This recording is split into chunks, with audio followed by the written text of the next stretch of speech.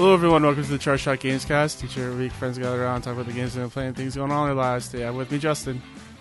Comfy boys. And Ben.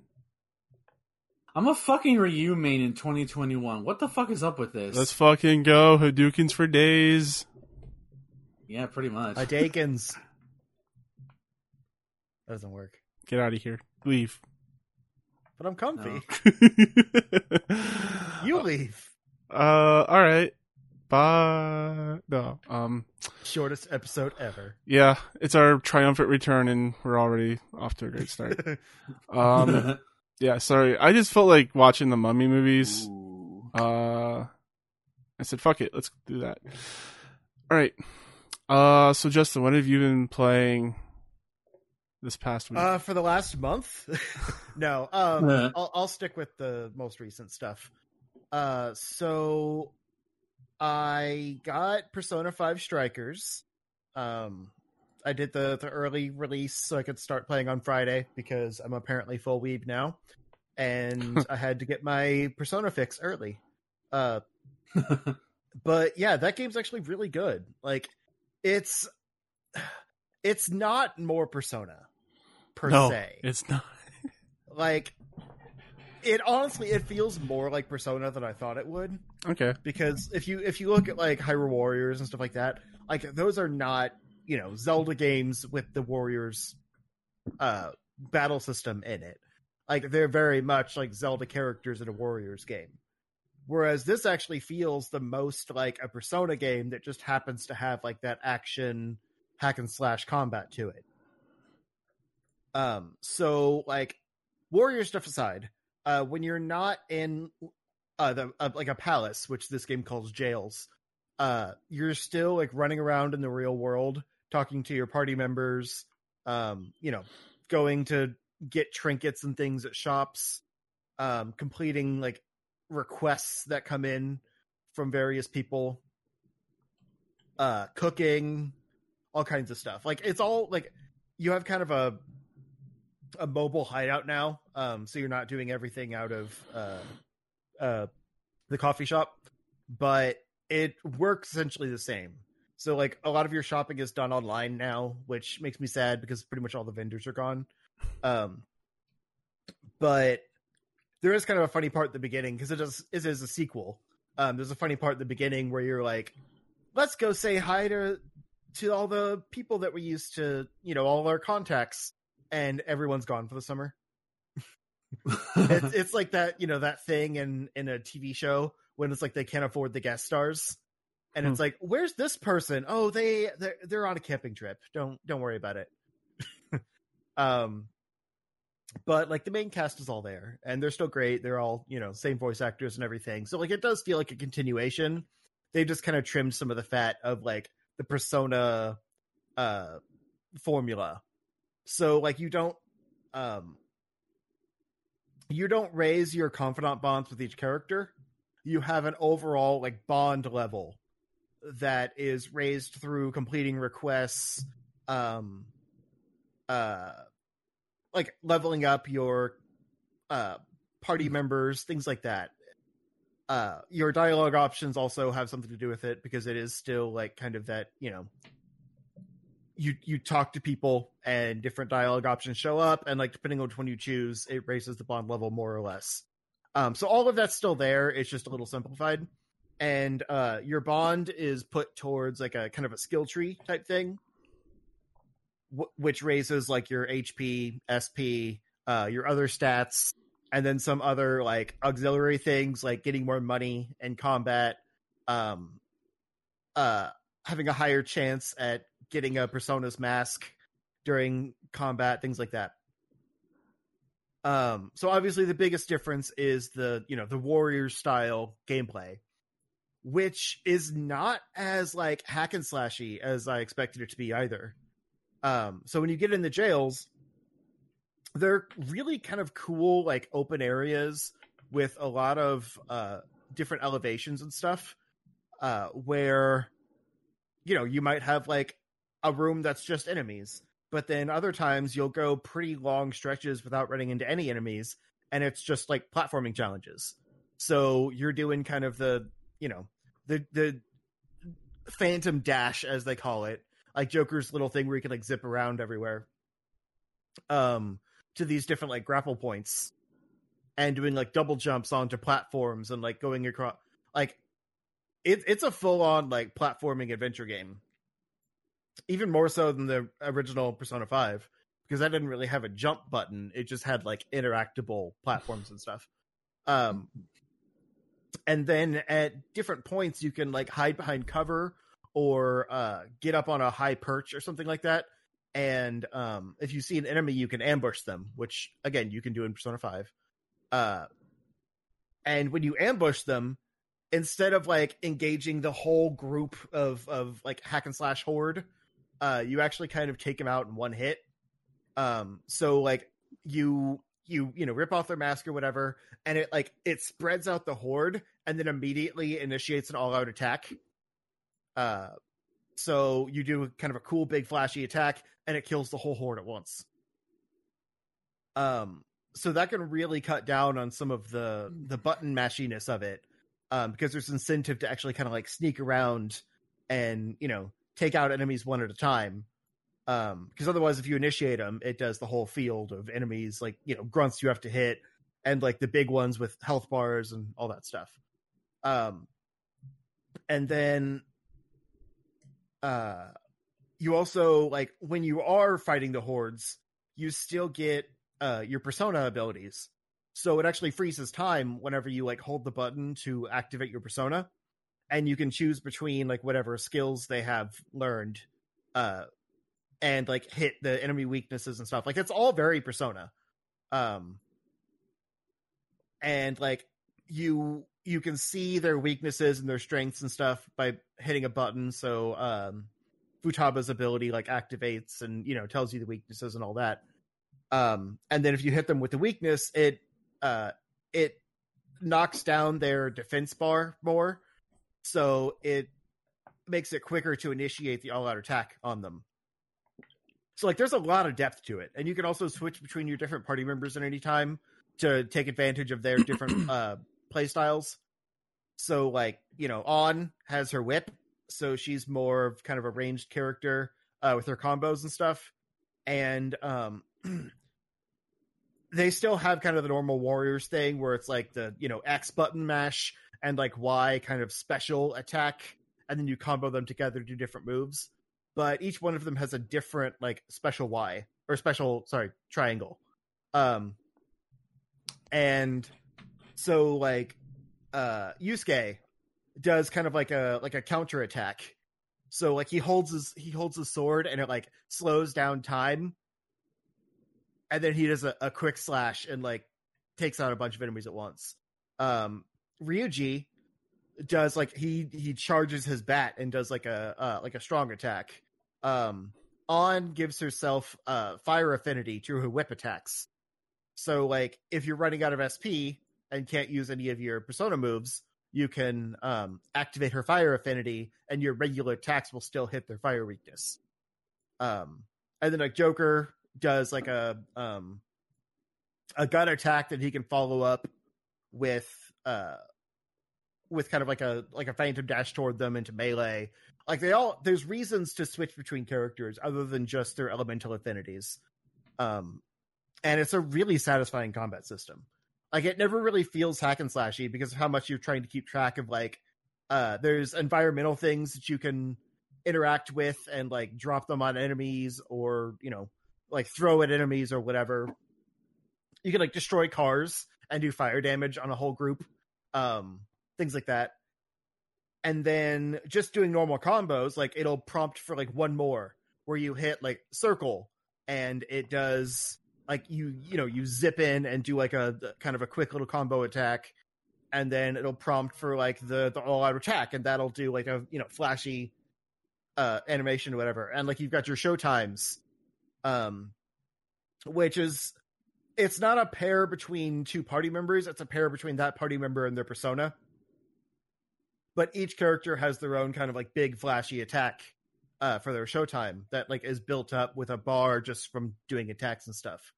So all of the normal like warriors like action combat stuff combined with the actual like, you know, time stopping Persona abilities, like gives you a lot of variety in combat. I'd argue it's more varied than like Age of Calamity. Because that still feels like Zelda in a Warriors game.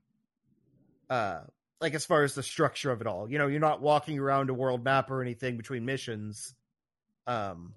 Whereas this is like, it's telling a Persona sequel, like it's co-developed by Atlas and everything. And they just happen to use the Warriors combat system for like while you're in a jail. But the story progression and everything feels very Persona, and it's really fun. The story itself is just okay so far. Like it doesn't have the same hook.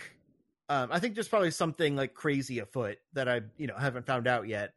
But like the whole concept of the jails, spoiling anything from Persona 5, they kind of retired as Phantom Thieves.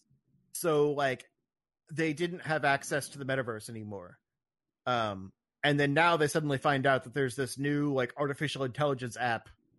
It's kind of like a Siri type thing that, you know, will give you any information you need. And somehow it also gives them access back into the metaverse. So they're trying to figure out like why them when no one else can access it. And why these, you know, these new jails are popping up, which are entire cities, I might add. It's not like one building or anything. You're basically on a road trip, and each city you run into is a new jail. So like that's why they're so much bigger and kind of allow for, you know, hordes of enemies, because you're exploring like the whole city square or whatever.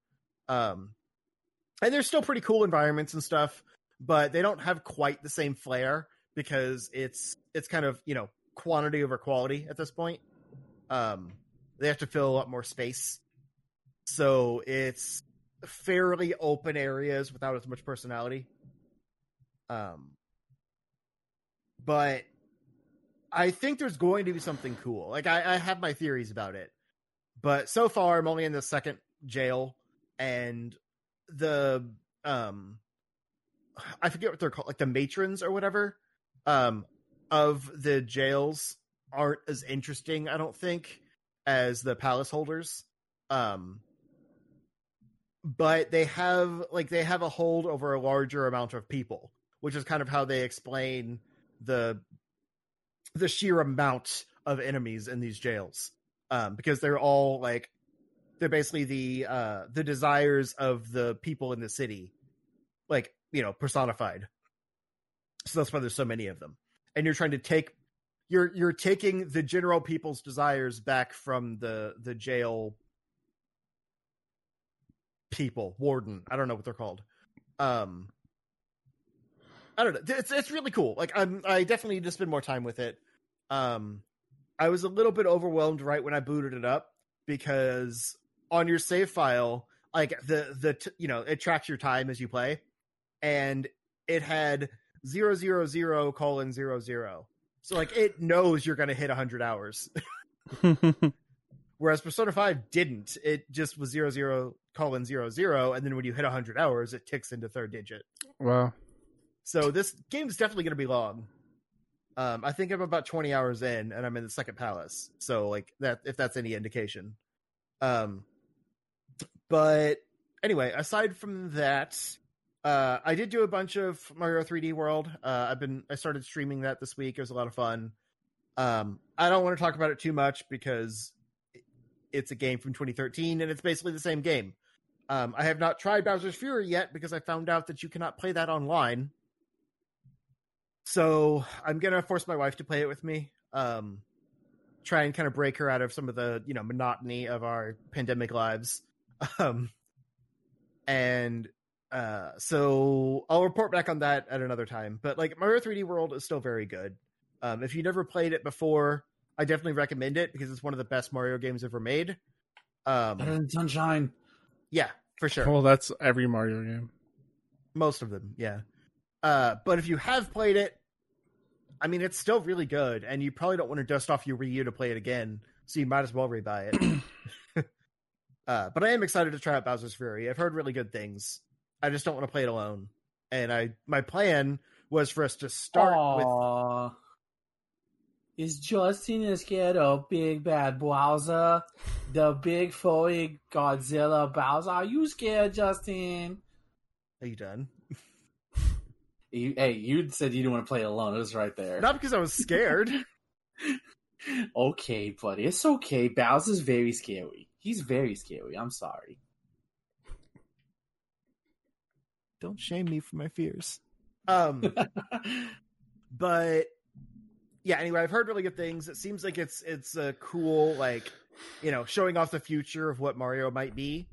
But I want to do it co-op, do it right. So I think we're probably gonna like do a special stream, like a couple stream, or make a video out of it or something. I don't know. That'd be fun. But yeah, that's why I wanna try to get her to play with me. Otherwise, maybe my brother will do it. I don't know.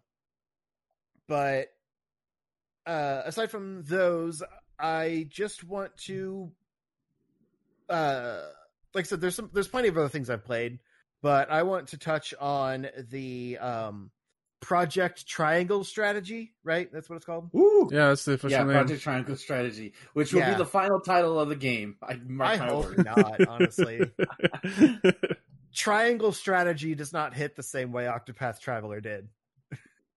Well, it was just called Project Octopath, remember? That's all it was. Oh, was it?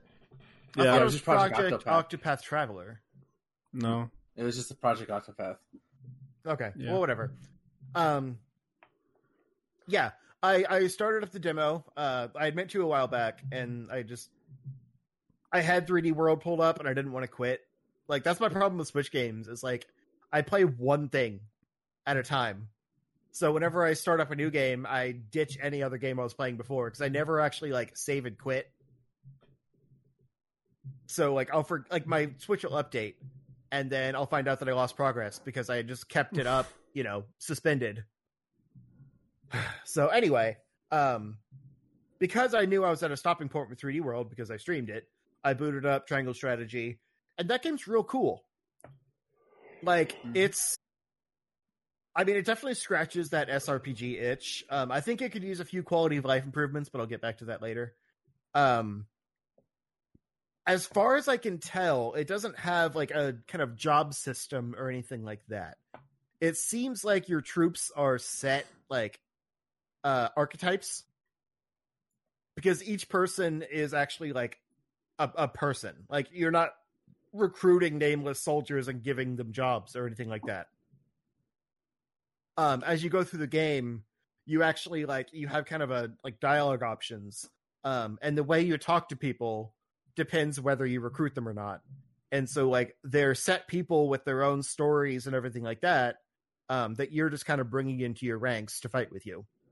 So it's all kind of like story focused. Like, I just picked up, I saw a little like side quest option thing that led me to a little story bit where I picked up a shaman, which I didn't have yet. And she can like manipulate the environment by making it rain, so it covers the battlefield in water. And then she can use lightning attacks that will travel across the water. So like they're all really cool, but you don't have like, you know, a mage and a knight and things like that. It's like they're a lot more granular. So one of my favorite archetypes is the spy. And they're kind of like the thief type character. But to preface, instead of like an actual NP system or anything, you basically have like action. I think they're technical points, which I think is like Octopath Traveler, right? Like you have a certain number of points to use in combat. You mean the like brave points? Like where like you can do attack multiple times if you build up BP points? Is that what you mean? No, you can still only attack once, but it's like different actions use different number of points. So yeah, that's BP points. You can either attack twice, or certain moves did require like, okay, you need to have 2 times BP to do this move. Okay. Well, you can't attack twice. But anyway, at the beginning of each round, you have 1 point. And if you like, you know, don't attack that round or whatever, then the next round you get another point. So like you can kind of, you know, stack them that way. Yeah, that's And straight more- from Octopath Traveler right there. Okay, that's what I thought. And more powerful attacks use more points. So, not attacking one round lets you use a more powerful attack the next round. So anyway, this the spy archetype that I have, she can basically go invisible for 2 rounds. And she will stay invisible unless she attacks or like gets right in front of an enemy troop. But like when an enemy troop comes up to her, she becomes visible and they're surprised and can't attack. And that takes 1 point to do. So like basically every time she becomes visible, you can just make her invisible again. And she also has like a passive ability to act twice. So if you're right up on someone, you can attack and then move away and then go invisible. Like she's really cool and has a lot of diversity and stuff. But like again, they're very unique kind of archetypes rather than just set jobs that learn the same abilities and that kind of thing. And you also like you can still level up and earn new abilities in the middle of combat, which is kind of nice. Like I'm used to leveling up, but I'm not used to just like, you learned whatever spell and then like the next turn you can go in and see what you have. Which is kind of cool. And I have a few different like magic users, but they are basically elemental focused. So like I think it's like a scholar or something, and it uses ice magic. So it can do like it can create an ice wall that doesn't do damage, but it just kind of creates a barricade that enemies have to go around or break through. So like if you have troops that are low on HP or something, you can put up an ice wall in front of them and kind of block enemies from getting to them. So it gives you time to heal them. So like in general, this game seems to have a lot more strategy involved, which, triangle strategy. Sure. But I like the first time I started it, I was just like, okay, run up to the enemies, attack them, just frontline. And I died. Because for one, I didn't realize that the loss condition was for one of the guys to get killed, like the one you're supposed to be protecting. So like I wasn't losing; it's just he died, so I lost. I wasn't. You need to implement the triangle strategy. That's what you failed to do. Right? it's right Commander, there. what do we do? It's right in the title, Justin. Come on. Commander, what did we do? Implement the triangle strategy. But also, like, I wasn't playing to the strengths of the characters. I was just sending people forward and having them attack. Wow. So, like, I wish honestly there was a way to defend, because if you like don't move far enough for any of your attacks to reach, you just kind of have to sit there. But I also understand it because like every turn you don't do something, you gain another point or whatever. So like that's nice. But I still wish that you could defend as an action, So that's one of the things that I kind of wish they would fix. Also, like I think because of the art style, it can be kind of hard to tell who your enemies are, because they don't like glow red or anything like that. If you toggle on the overlay, which is actually really nice, it'll put a number over everyone that shows their turn order, and then also like their HP bar, and those are blue and red, so you can tell enemy and friend that way. But then it pretty much covers up the sprite, so you can't see which direction they're facing. And you always get a critical hit when you hit someone from behind. So like those kinds of things are a little bit at odds with each other. I mean, you can toggle on the overlay off and on at any time, but it's still kind of a hassle. And it can also be hard to tell your your movement and attack range because it kind of blends in with the environment a little bit. Because the way they do it is really cool. Like you have the squares you can move to, and if they're blue, you can move freely. If they're like purple, you can move there, but you're in the attack range of another troop. But that makes it kind of like it's not that much of a difference in color, and sometimes one or both of those blend in with the environment, so you can't quite tell what your range is. But I mean, like, if you get into one of those that is in range of an attacker, like, it'll show arrows from who can attack you. So like it's got a lot of nice visual quirks and stuff, but it's just, I kind of wish some of that overlaid information was a little, it popped a little more rather than kind of blending in with the art style. But the game is beautiful. The voice acting is actually pretty good, which is good because there's a lot of it. Like almost even the optional scenes are voiced. It's insane, especially for a demo. And like all the troop varieties are really cool. Like I don't have two of the same troop. Some of them are kind of similar. Like, you know, like I said, I have a few elemental troops. So I've like got like an ice troop and a fire troop, and then now I have my shaman that's like water and thunder. But they all do different things and kind of have different strengths. Like my fire one can obviously do, you know, a fireball type thing that does damage, but can also give you like a fire shield that raises your fire resistance and makes whatever character you put it on able to do counterattacks where they might not have been able to otherwise. So like if they're, you know, surrounded by enemies or something, you can drop the fire shield on them. And even if the enemies aren't attacking with fire, you can get some good counterattacks in to hopefully kill them while they're surrounding your troop. So like the strategy is definitely there. Like I think that word at least is probably going to stay in the title because it seems to be the focus. And like it's also not as overwhelming as something like Disgaea is. It has a lot of mechanics, but like it's fairly straightforward. It's just each troop has their own things they can do. So it's kind of just, it's remembering that stuff. But it's pretty user-friendly and easy to jump into. I mean, this demo is supposed to take place like somewhere in the middle of the game. And I didn't feel lost. The story itself, I mean, it's war. Like, it's war between three factions. War is hell. What is it good for? It's not. It's no, not DMCA.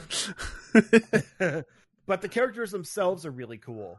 And I've kind of buried the lead a little bit because, like, I think the coolest feature about this is you actually can, like, walk around between battles. Whereas a lot of SRPGs, it's just, like, dialogue, and then it goes right into the next battle. This has, like, a world map where you can kind of see little side scenes and things like that. But then some of the markers on the map are actual, like, interactive elements where you can, like, walk around the town and talk to townspeople and, like, find items and things like that. It's not, like, full-on dungeons or anything, but there's at least some interactivity in it.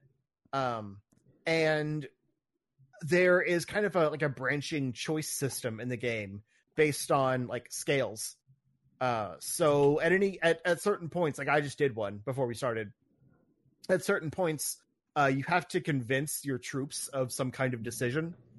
And if you don't convince them, like, they might still end up in your favor. Like, it's completely up to chance. But the more information you gather, like from wandering around the town or, you know, wherever you are, getting like, information that is valuable towards the persuasion, you can use that in the dialogue options. Like, it'll pull in new dialogue options for you to pick based on that information to help you sway the people towards whatever decision you want to make. And then they all, you know, put their vote in, and whatever decision comes up as the majority, like whether it's what you want to do or just, you know, what the majority decides, that's where the story goes next. So not only will it allow for replayability, but it has some really cool implications as far as just like character development.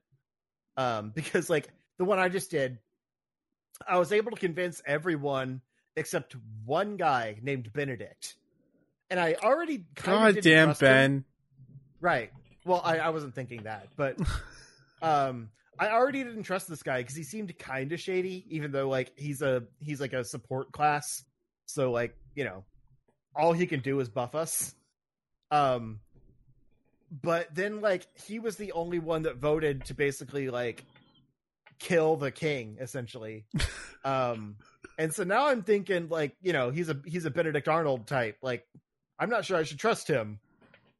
But I don't know if that's where the story is trying to go, or if it was just a random thing where I didn't persuade him. So, like, there's some interesting stuff there. Of course, Ben is trying to kill the king. We all knew this was coming. Yeah, because he wants to be king. I am or tyrant, if you will.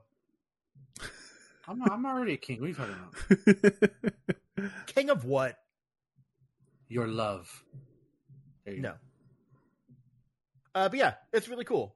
And I'm not done with the demo or anything yet. I don't know how long it is. I played for a few hours. Oh, is it? I'm kidding. No. Oh, okay. I don't know.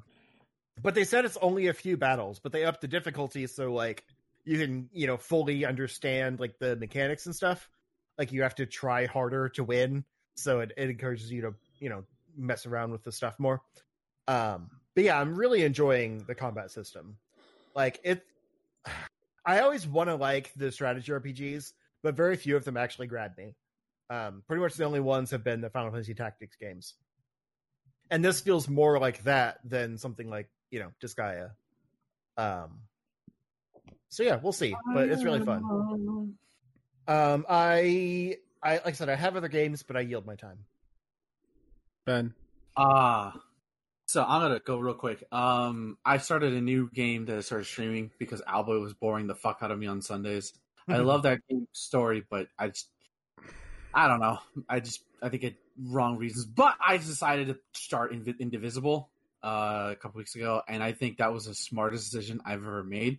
Because I am constantly, if you just go watch the VODs, I am constantly screaming of like how amazing this game is. It's like, I'm not going to go into detail, but it's awesome. Like I knew what it was.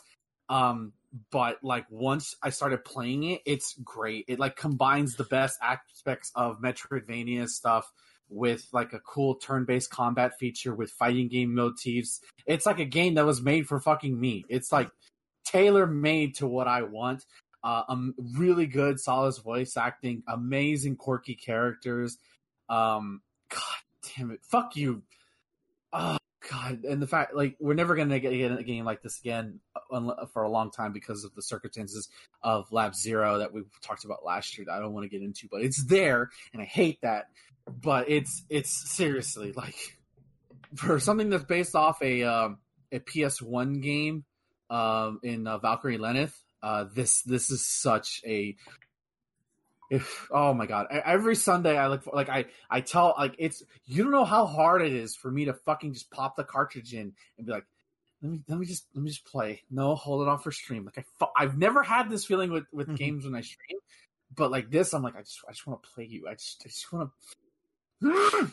It's amazing. It's fan fucking tastic, and they keep adding new, cooler looking characters into my party.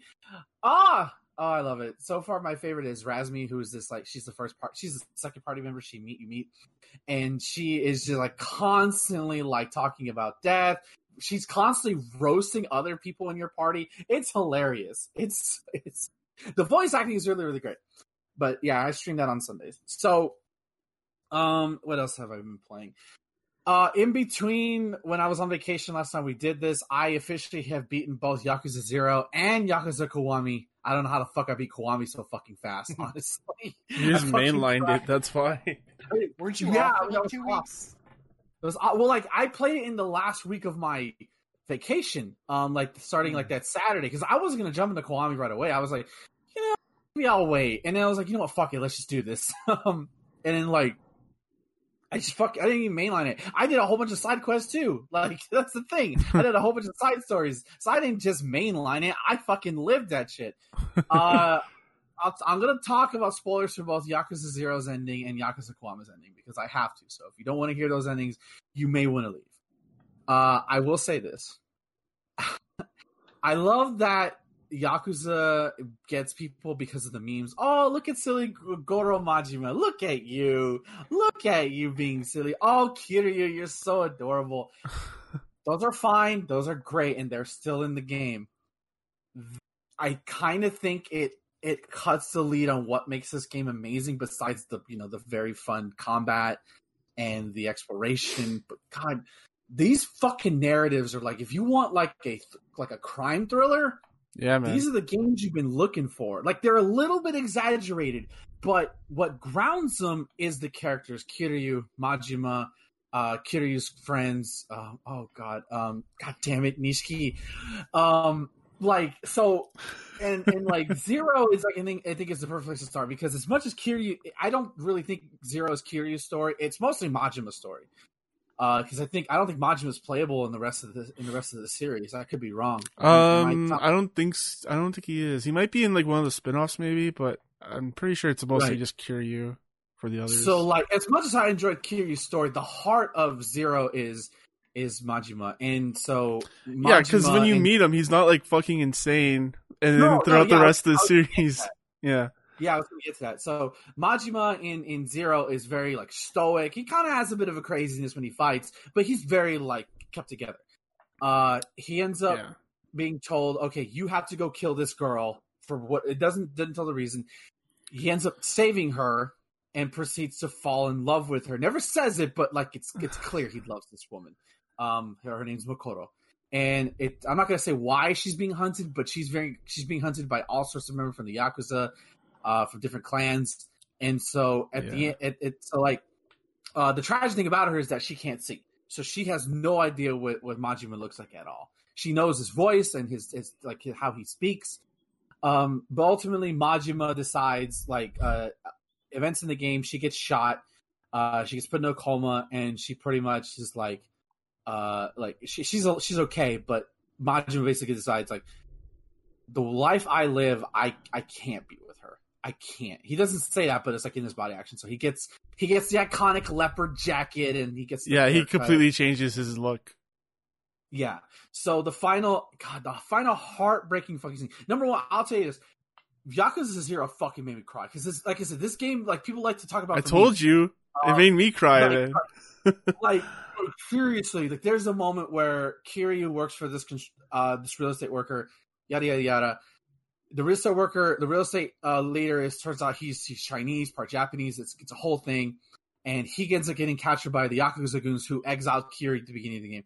He gets brutally tortured. Like, I'm talking, his toes are smashed, his stomach is slashed, eyes are bruised, and it's bad. It's like some Yakuza shit. Yeah, it's exactly.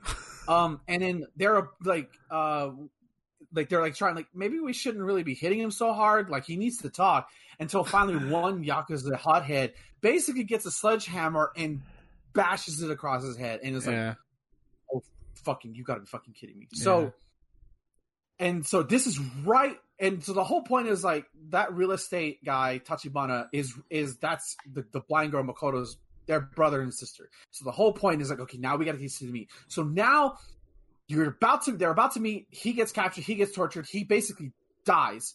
Kiryu carries him out into like this place, and Makoto has to basically feel her dead brother's body. Yeah. And she's like, it's okay, you can rest. It's like, oh my god, it's just like, it's heart-wrenching. Mm-hmm.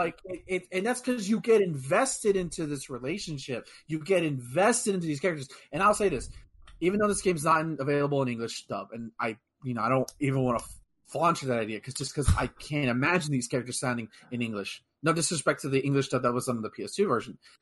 It's just that even though I don't speak Japanese, the way they like how they say things or pronounce things, I understand it. There's a universal language to everything, and that's what they do here. Like, God, it fucking hurts. So, the bad guy, ultimately, Kiryu kicks the Yakuza boss's ass, who was responsible for everything. But the real tragedy is Majima, the one final scene is Majima has Makoto and her friend of her are being harassed by these two assholes. I'm assuming they're like Yakuza lowlives. And Goro comes in, Goro Majima, and like he's like, oh, do you not know this is Majima just lays him the fuck out. It's great. And so like one of the friends walked off to go get like help, and he comes back and it's a doctor, and he's like ready to throw down with Majima. I'm like, okay, sure, buddy. And so Majima pulls him to the side and he basically says, "Hey, are you her doctor?" Stuff like that. Like, do you love her? And like he puts the question, like he sees him clench your fist. If you clench your fist, you better ready to fight. And I don't think you are. But do you love her? Basically, he basically gets him like he basically tells him, "You take care of her. Take care of her for me." Yeah, take care of her for me. And he walks away. He could have easily said, "I'm right here. I can be with you. We can be together." He walks away, and it's the saddest fucking thing ever because he doesn't want to put her in danger anymore. It's heartbreaking. So yeah, Zero was a trip. So then I immediately jump into Kiwami. So like, goddamn. So if you thought Zero was bad, Kiwami's even worse in terms of making you cry. I nearly gave it away. I was like, "Fuck Nishiki." You're like, "No, he's our boy." I'm like, "Yeah, you're right. He's our boy." Yeah. So early on, everything's kind of hunky dory. Kiryu might have a girlfriend. In Amelia, not Amelia. What's her name? Not Reina. Reina's.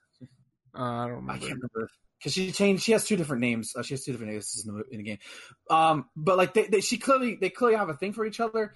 But then shenanigans happen, and Nishiki kills a Yakuza boss because he was trying to put the moves on this woman. And so, out of the selfishness of his own, just because that's the kind of guy Kiryu is, he says, "No, I did it." And Kiryu goes to jail for 10 years. Kiryu goes to jail for 10 years for a crime he didn't commit because he didn't want his friend to be in jail. Because he thought he was protecting him. You fast forward 10 years, Nishiki looks different. Nishiki looks evil. Like, what the fuck happened to you? And you're trying to piece together, what the fuck is going on? What happened? And you're constantly getting flashbacks onto a lot of this story is basically centered around Nishikiyama and Kiryu. And sort of it's Thomas said it, like, I think in our Discord. I can't remember exactly he said it, but it's Obi-Wan Kenobi and Anakin Skywalker. It's brother versus brother.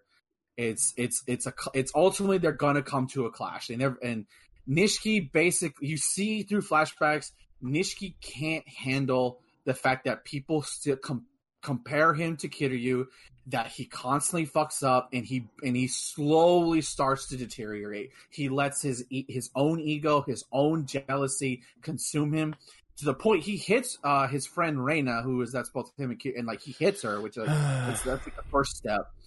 And he kills one of his own men who was, like, I guess, given to him, and the guy just kept disrespecting him. So Nishiki basically said, "All right, fuck you. I'll just kill you."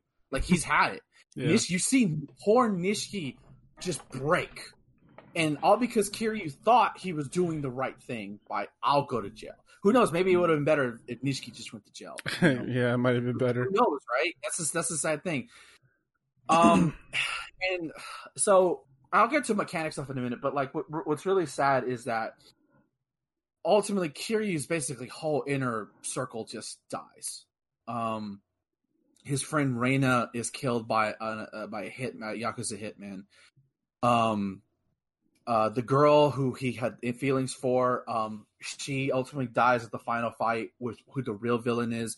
And Nishiki sacrifices himself to take out the main villain after a dramatic fight with Kiryu. Oh my god, that fucking...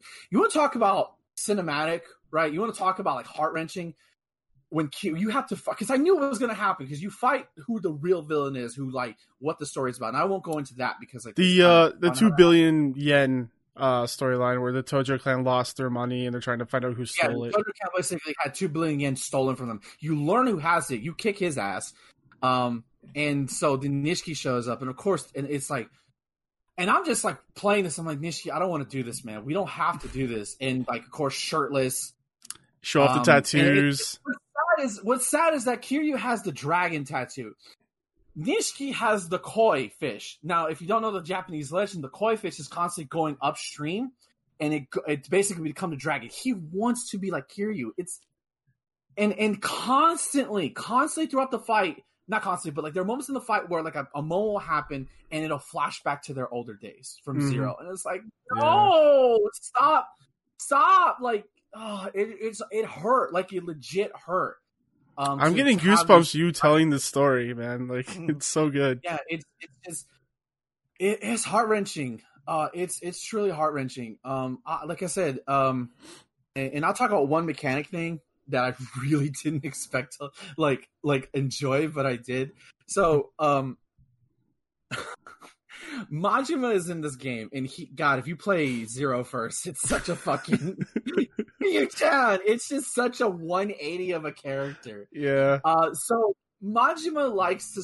At the very beginning of the game, he establishes, "I'm going to keep my eyes on you 24/7."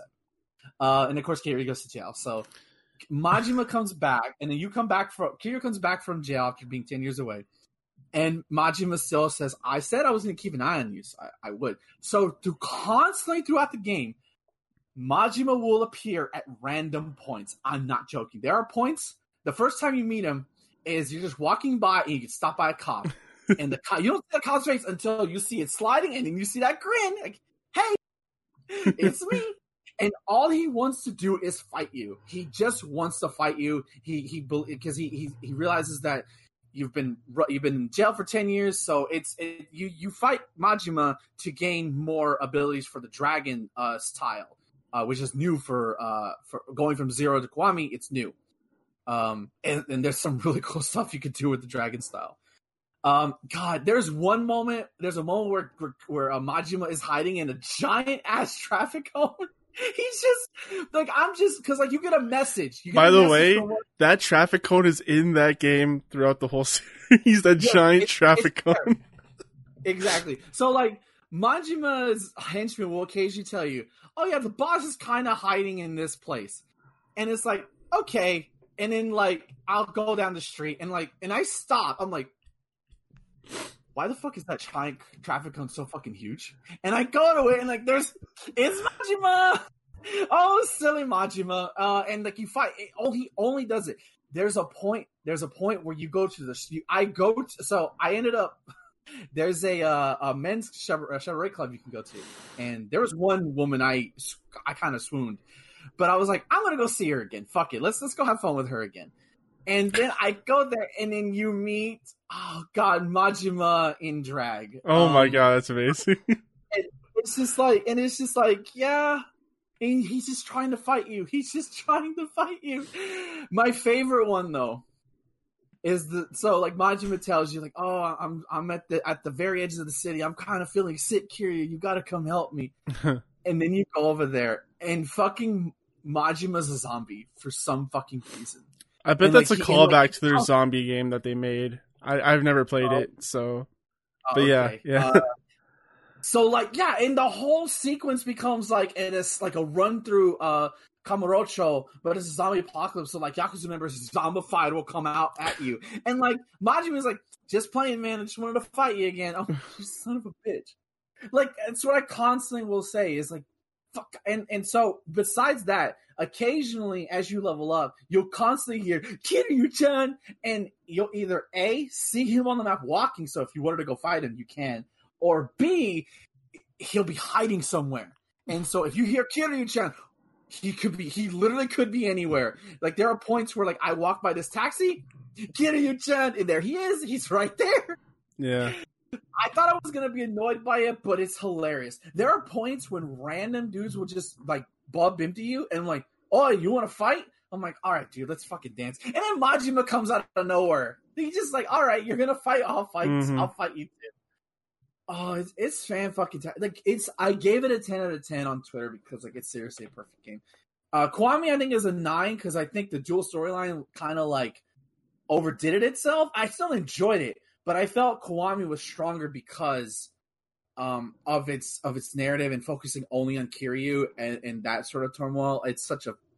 I think you're fine if you start with Kiwami, but I think you enrich it more by starting with Zero. In all honesty, yeah, I agree with that. Yeah, like seriously. So, one last game I'll talk about, then I'll yield my time. Street Fighter V. I'm back on my bullshit again. Capcom had the winter update launch this past Sunday, where it was not Sunday. So we got Dan Hibiki officially released. So Dan's back in Street Fighter. He has a fucking infinite. I'm not joking. There's an infinite with Dan in there right now. It's hard to do, but it's there. What's an infinite? What's an infinite? You want to learn how to do a fucking infinite? I don't know the infinite, but it's out there. Just look. No, at I mean, what is it? Like, what is an infinite? You've never heard the term infinite in a fighting game? No. Have I not? Okay, so infinite is basically you keep the opponent cannot break away, they cannot attack you constantly. You're just constantly attacking them. Okay. And you basically it's stuck there. You get the opponent stuck in a loop. It's not necessarily common in 2D games. It's mostly common in like Marvel vs. Capcom-esque games where you can basically lock the opponent down into a loop to where it's inescapable, and basically they don't let to play the game anymore. Wow. Yeah, so just go look. Like, that's where the meme is from. Marvel vs. Capcom 2. You want to learn how to do a fucking infinite? Light punch, heavy. Yeah, it's that. So just go look it up, Thomas. You'll be watching today's. But Dan has that in Street Fighter 5. He has a fucking infinite in the corner. He's Dan. Like, I've played Dan's. I've seen Dan's play. He's not a joke. Like, under the right hands, Dan is dangerous. He's also looks really fun. Like, he has cool taunt stuff. He has cool stuff that you can cancel. It's hard to explain, but God, it's like when he first created in the mid-90s as a joke to SNK, to like now being like a super like. No, I wouldn't say. I think it's too early to call him top tier, but to like immediately people figuring some fun shit out like already. Like, I got to give it to the devs on Street Fighter V for making Dan so sick, and I never thought I would say that. As for everybody else, God, it feels so. We got a new mechanic with it, which is called V Shift, which you get by pressing heavy punch and medium kick, which is a little bit weird. You cannot hold a direction. If you hold a direction, you can't do it. You have to press the button. You can't hold back. If you hold back, you're not going to get it. And basically, it kind of gives you like an illusion. Like, you kind of basically gets you a free out, and then you can do a V strike, which only causes great damage. So it's not like real damage, but if they get hit after that, they'll lose even more life. But people are still kind of figuring it out. But a lot of people are just happy that we have a new defensive mechanic in Street Fighter V to just make the meta feel fresh. And honestly, so we'll see how that evolves. But as for characters, from what I've seen, the reason I said I'm a Ryu main is because I kept seeing highlight videos on Twitter of all the shit that Ryu could do. And I'm like, well, that looks fun and simple. And I did, and I guarantee this entire week I played Street Fighter V, I haven't had this much fun in with picking up a character like quite some time. I've played Ryu in past seasons where he was like considered trash, but like never online, just because like, oh, he's bad. Just because the problem with Ryu was that like, so he was bad because other characters had a way of getting around his fireballs. His normals wouldn't work the way you think they would work. They fixed all that. And the joke is that because his ass is in Fortnite, that they had to buff him. So, which I honestly think Ryu should be top tier. He's the fucking face of the goddamn game. Yeah, right. He should be top tier character. He's the most used character online. Like, make him good. It's technically Ryu has not been played. First, to give you perspective, the last time Ryu was good was the launch of Street Fighter V. He's been just downhill ever since. Unfortunately. So when you did see a Ryu, it was like, whoa, you're sick. The character's trash, you're sick. So now it's like the opposite. Yeah, it's wild, man. And just to keep comment on the update, a lot of people, we are still getting Rose. We saw Rose. She looks great. She's coming with the Street Fighter Alpha 2 stage. That's going to be hype. They gave us a sneak peek of Oro, who will be the character after Rose. He looks cool. Akira from Rival Schools should be out in the fall. A lot of people assume, me included, thought 11 was going to be the last character, which if you don't know, there's a character called Third Strike from 12, basically a robot who can turn into anything. And so everybody saw 11. They thought, I thought it was the girl from Stranger Things. No. That would be better. 11 is actually, here's the cool thing about 11. 11 is a bonus character that is basically glorified random select. So when you select 11, he'll have a form, but then when you click him, it'll randomize both the character, the V skill, and the V trigger, and they'll have like this weird 11-esque like skin. Like it'll have the skin of 11, but everything's randomized. It's actually like for a free character, that's really unique. So now like people are hyping up like like you just pick the like it's just gonna be all 11 tournaments, so it's just random the tournament, which is really cool. So you may get a Ryu with V Trigger 1 with V Skill 2, or you may get a Nash with V Skill 2, V Skill 1, or V Trigger 2, V Skill 1, you know, stuff like that.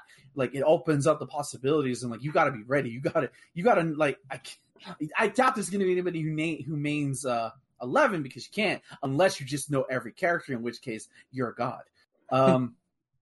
So yeah, like it's unfortunately the netcode still lasts, but you know, what are you gonna do?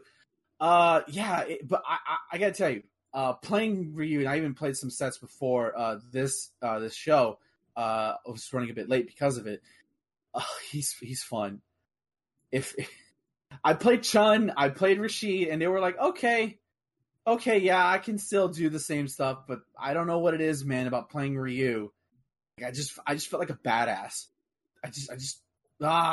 Thank you. It took long enough, but Street Fighter V is finally at a place where the game isn't monogenous. By the way, fuck E Honda. God, they made him a monster. He's a monster in this game now. Oh my god. Sagat is also a monster now too. Sagat's finally good too. I yield my time. All right.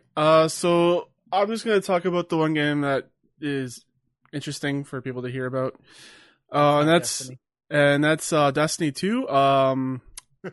Hey! No. No. I've been playing the Outriders demo recently, and it's a lot of fun. I like the abilities they have. I like the world that they've built. The writing is really good. But there are a few issues. Like there's a lot of people having bugs out there where the game just straight up crashes. It's got that Final Fantasy VII Remake vibe to me for graphics, where like there's a lot of it that looks really good, but there's like areas where you're like, man, like this is looking rough. But everyone is comparing this to Destiny. It's more of a Division like than a Destiny like, because it's third person action, and it's not about movement. There's like no running and jumping and stuff. It's all about cover base and hiding behind chest side walls and stuff like that. There's 4 different classes that you can pick from. I picked the Titan, or well, it's not a Titan, it's a tank, and he has the innate ability when you kill someone up close, you get healed, which is great because I just run around with shotguns all day and I don't have to deal with the cover system. He has like a sick ass earthquake attack where it'll just like have basically a straight line damage cone that goes out in front, and basically one hit kills grunts. So if you need to get your health back, if you're getting beat up, you can just find a group of grunts, hit the earthquake, get healed back up, no problem. He also has an ability where he could put like a stone case around him, so he takes reduced damage, stuff like that. The main issue I think people are going to have with this is the unknown state of the end game. People are saying that the devs have said that this is a 30-hour game, and we don't know if that includes just the campaign or if there's end game to that. So that's like the biggest question at the moment. But at this time, I think it's very solid, like third-person shooter action game. At least the campaign feels really good. It's basically the Earth has been ravaged. Humankind has left, and they are trying to seek out their new Eden, basically. And you're one of the first people that go down on the ground and try and clear out the land so it's livable. So I think that's what the Outriders are. So then eventually there's something that happens. I can't remember what it happens because I have crappy memory. But something happens where you get put back into cryo. So you can come back out later after everything's died down. You get taken out like 80 years later or something like that. And then like the entire planet is just war torn. It's just post-apocalyptic already. Apparently there was like a big class divide between people who have innate abilities and people who don't. And the thing that like basically you're a mutant. and like this weird like alien storm happens where it like awakens your ability. And the story kind of just goes from there. I've only played it for like maybe a couple hours or so. But yeah, I can't really talk much about the weapons other than the shooting doesn't feel super good. I played on mouse and keyboard. I felt like the aiming was precise, but it was a little too slow on the sensitivity. So I switched over to a controller instead. That felt much better, but I had to reduce the sensitivity quite a bit in order to get a better feel for it. If I left it the same, it would feel like really floaty and swimmy, the cursor.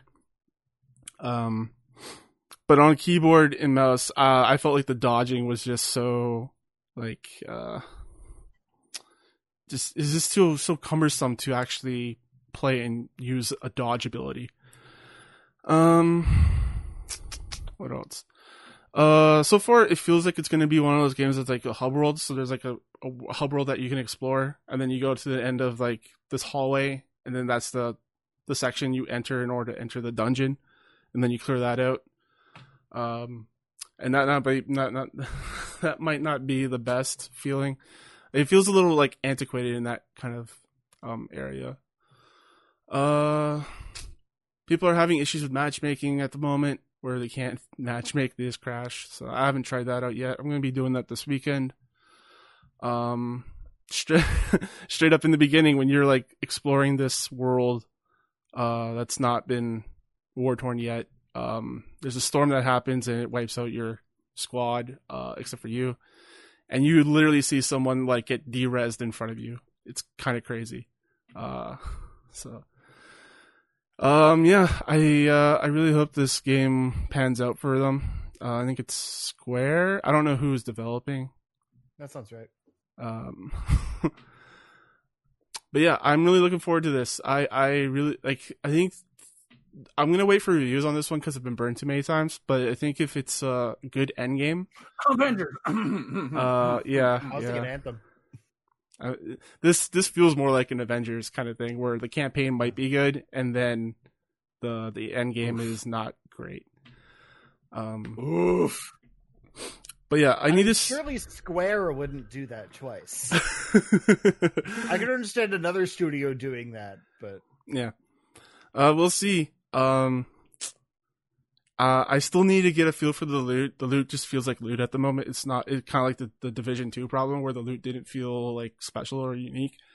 I'm really hoping that it does this time with this game. But yeah, I'm looking forward to playing some more this weekend. I'll probably have a better opinion on the loot of the game. But so far, I'm really liking the abilities. There's a giant skill tree and 3 different branches for each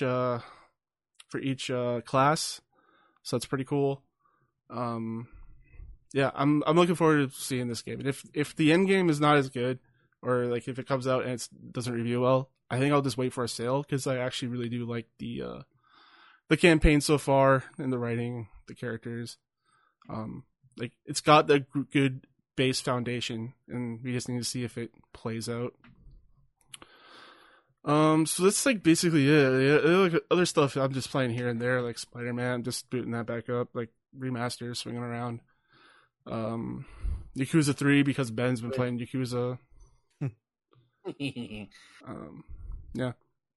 So that's about it for me. So before we head into the news, let's take a quick commercial break. So a word from our sponsors. Justin, play Indivisible. What? Play Indivisible. Play it. Do it. I saw stuff like when it was in beta or alpha or whatever, like, when it was just a demo.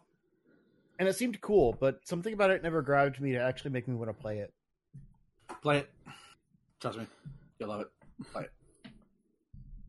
I have too many things right now. That sounds like a you problem. Play it. Play the game. I have to pay my car sales tax soon. I can't buy anything.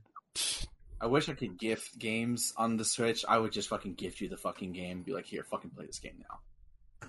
Fucking play it. Yeah, it is really dumb. Like, there was something I tried to get for someone on Switch and ended up just like buying them an eShop card and giving them the code to that and telling them that like what the game was. It was so stupid. I can do that. Yeah, I should do that for you then. Yeah, it's dumb.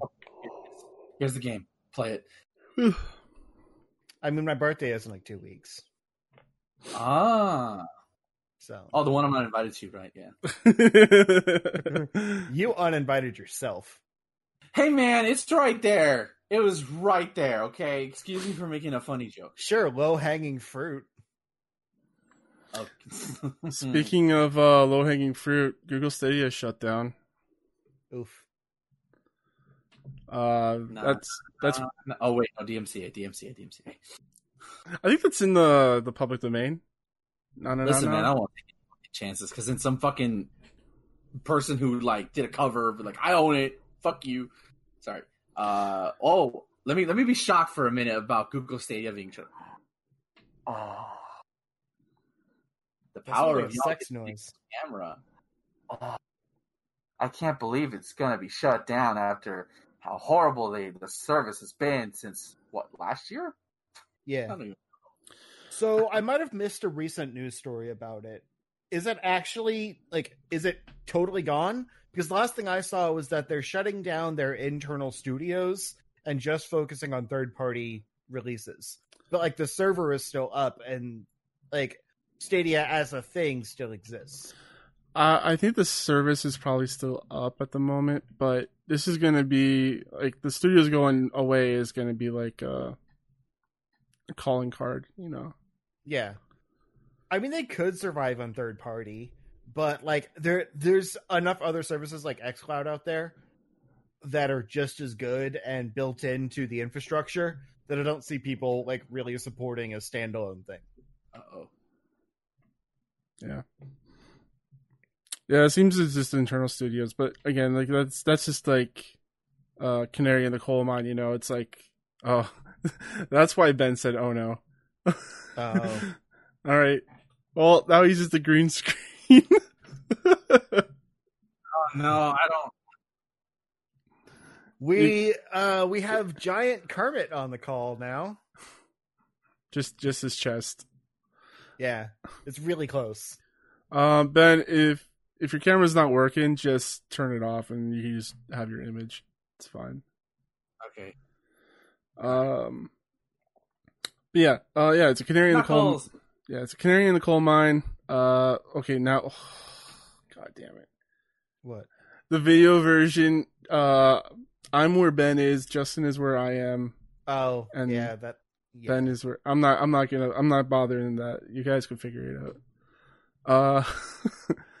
But yeah, I doubt that they're going to support anything other than just like leave the service up. Mm-hmm. And I doubt that they're going to go out and try and get like big deals to come to their thing. It's Google. They're known for doing the bare minimum. Because apparently they did spend like multi-million dollars to get like Red Dead and like other big games to come to their service. Yeah. So yeah, I guess those studios just like said, "Hey, let's see how much we can get out of Google," and so we can go there. Basically, yeah. And I don't blame them. No, they probably knew what was going to happen. Yeah, they're like, we'll get paid before they shut down. Yeah, that's for sure.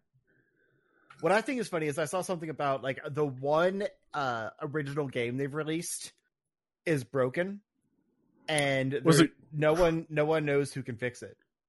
Crucible was Amazon, right?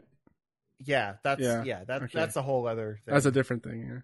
I forget what this was called. It was like not super good. Was it super bad? Yeah, no. I mean, it was fine. Like, people are annoyed that it can't be fixed, so it must be playable.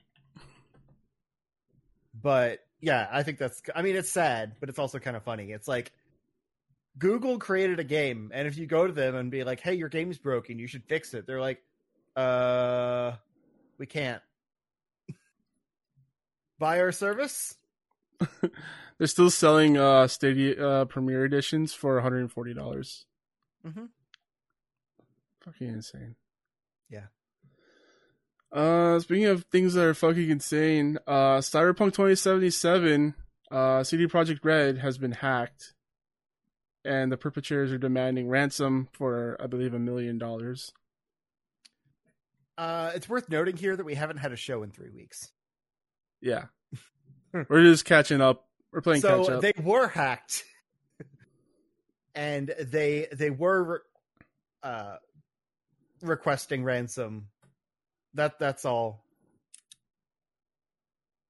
We don't really know what happened from it. They kept it pretty hush hush. Well, they did share the email that they received from the ransom people. Yeah, Which is insane. You figure they would but I just mean, take like the aftermath of it. Yeah. I did hear and see that the CD Projekt Red is demanding using DMCA to take down bids and auctions for this source code, which is funny. I mean, they should just let the source code go. Maybe someone else can make the game better. Yeah, really.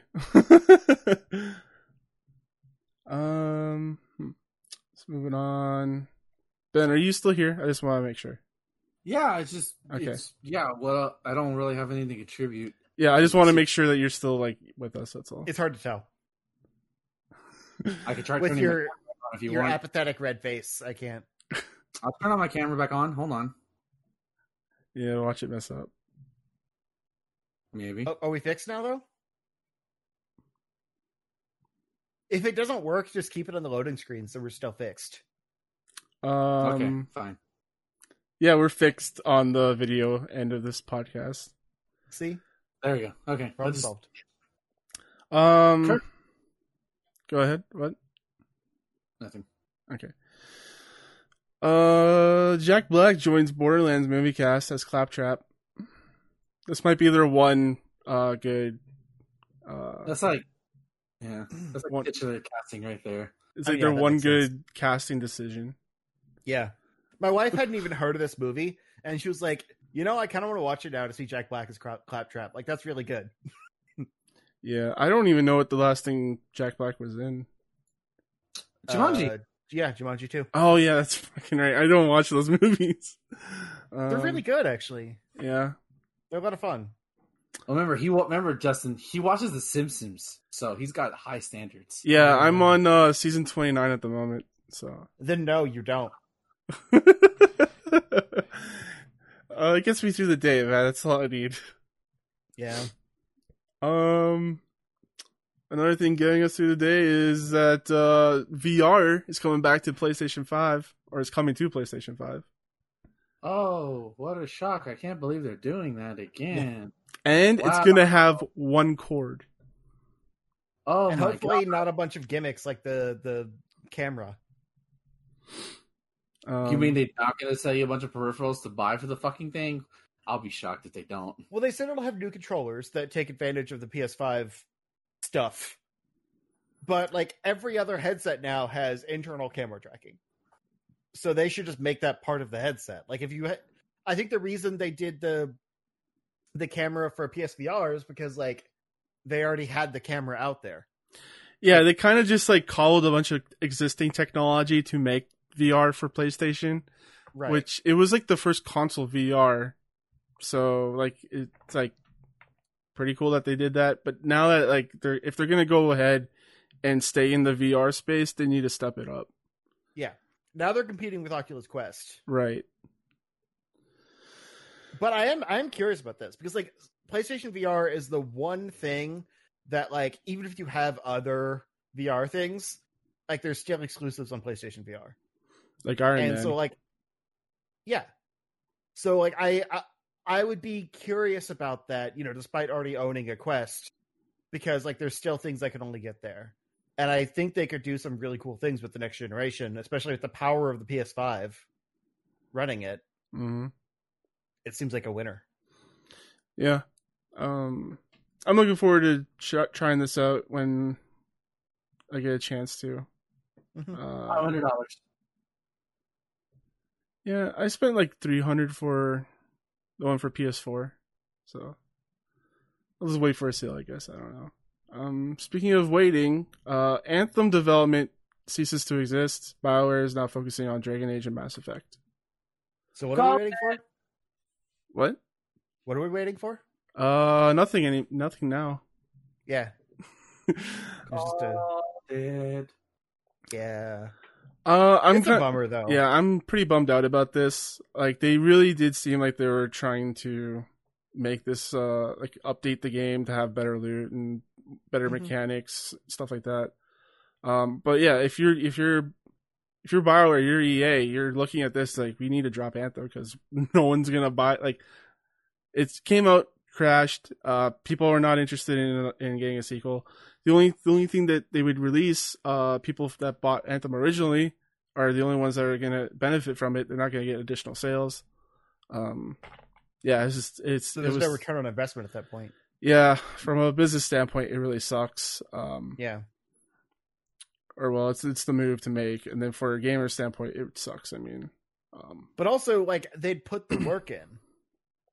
So like they said, the servers and stuff are going to stay active. If they've already put some of the work in, just release like an in progress like half step. Dude, that might just break the fucking game if they do that. Yep.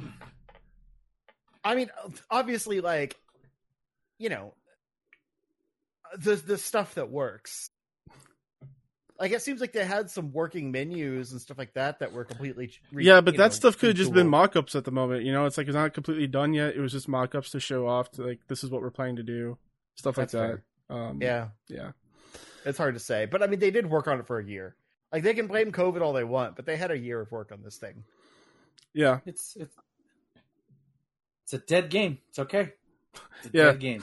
The meme dead game applies to this. Yeah. I hate that meme in general. Yeah. But it's true.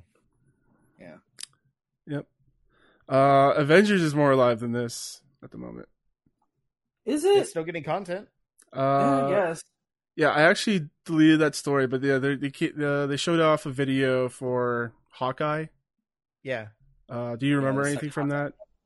Yeah. So, it's they call it a deep dive, but it was like 8 minutes. And basically it shows that Hawkeye is very similar to Kate.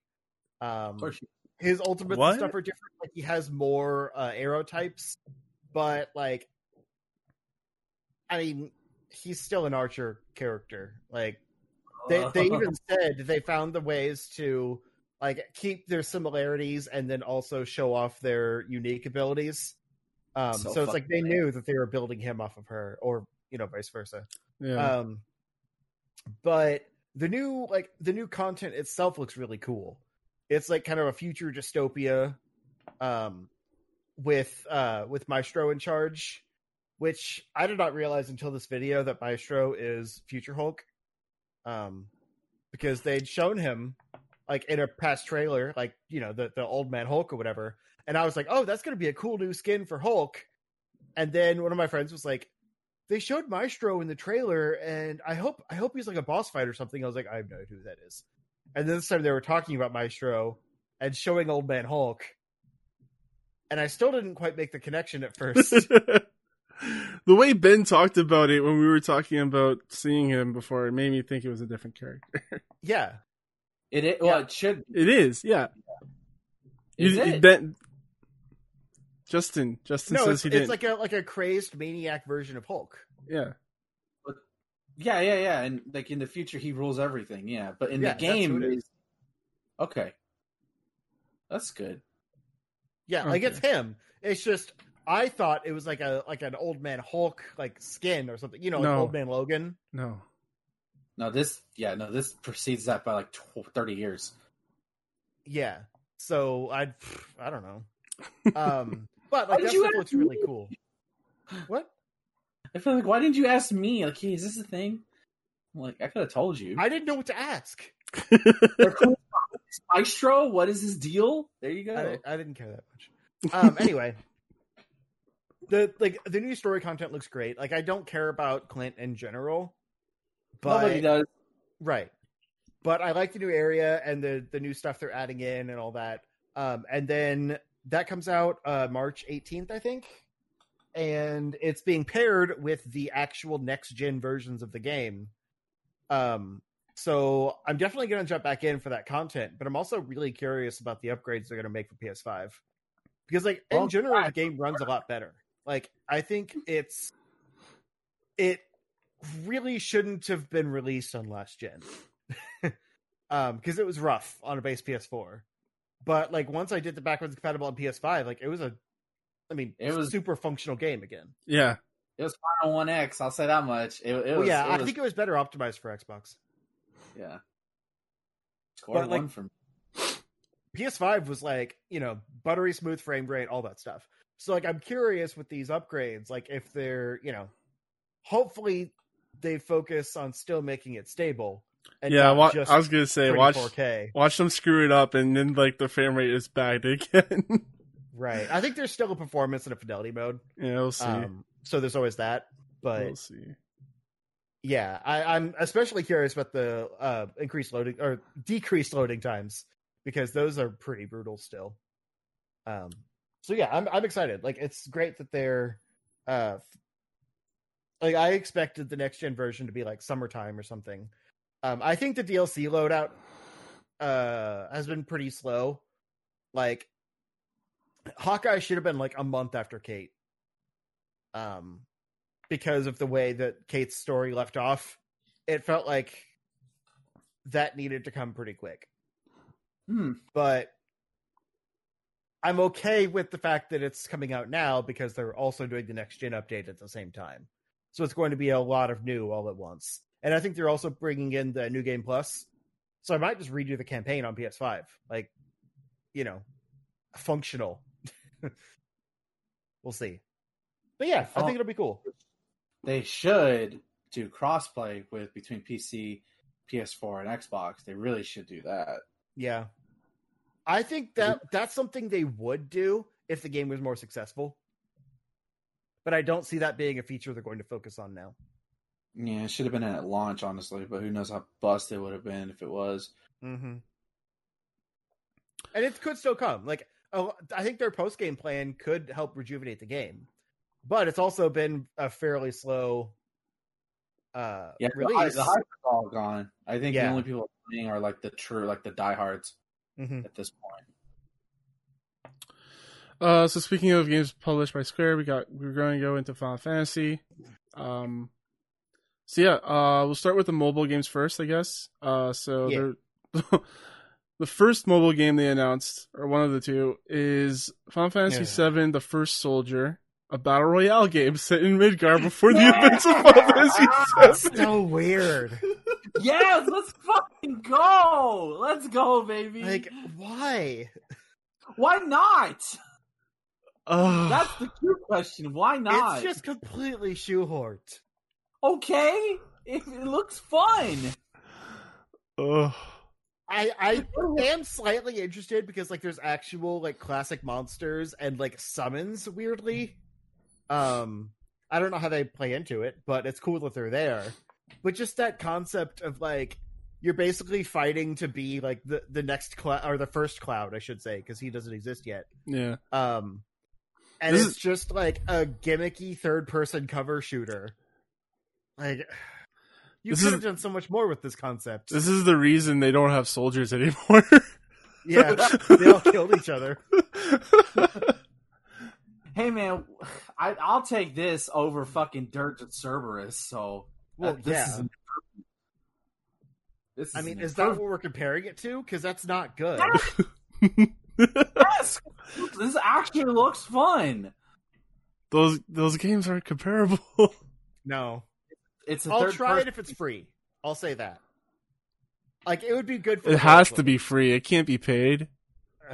I mean, I'm sure there'll be cosmetics and stuff, but like I'll do like a screen recording, like make a mobile video out of it. I don't know. It'll be fun for a laugh at least. So why are there monsters in this? I don't know. Battle Royale. Why does it need explaining? To mix it up. But there's no like what? AI enemies that you fight in battle royales. Sometimes there are. Which one? Maybe. Remember we fought Dr. Doom? Remember that? Yeah. Oh yeah, that's true. Yeah. You forget. Events. There's events. Yeah, that's true. That's true. You're right.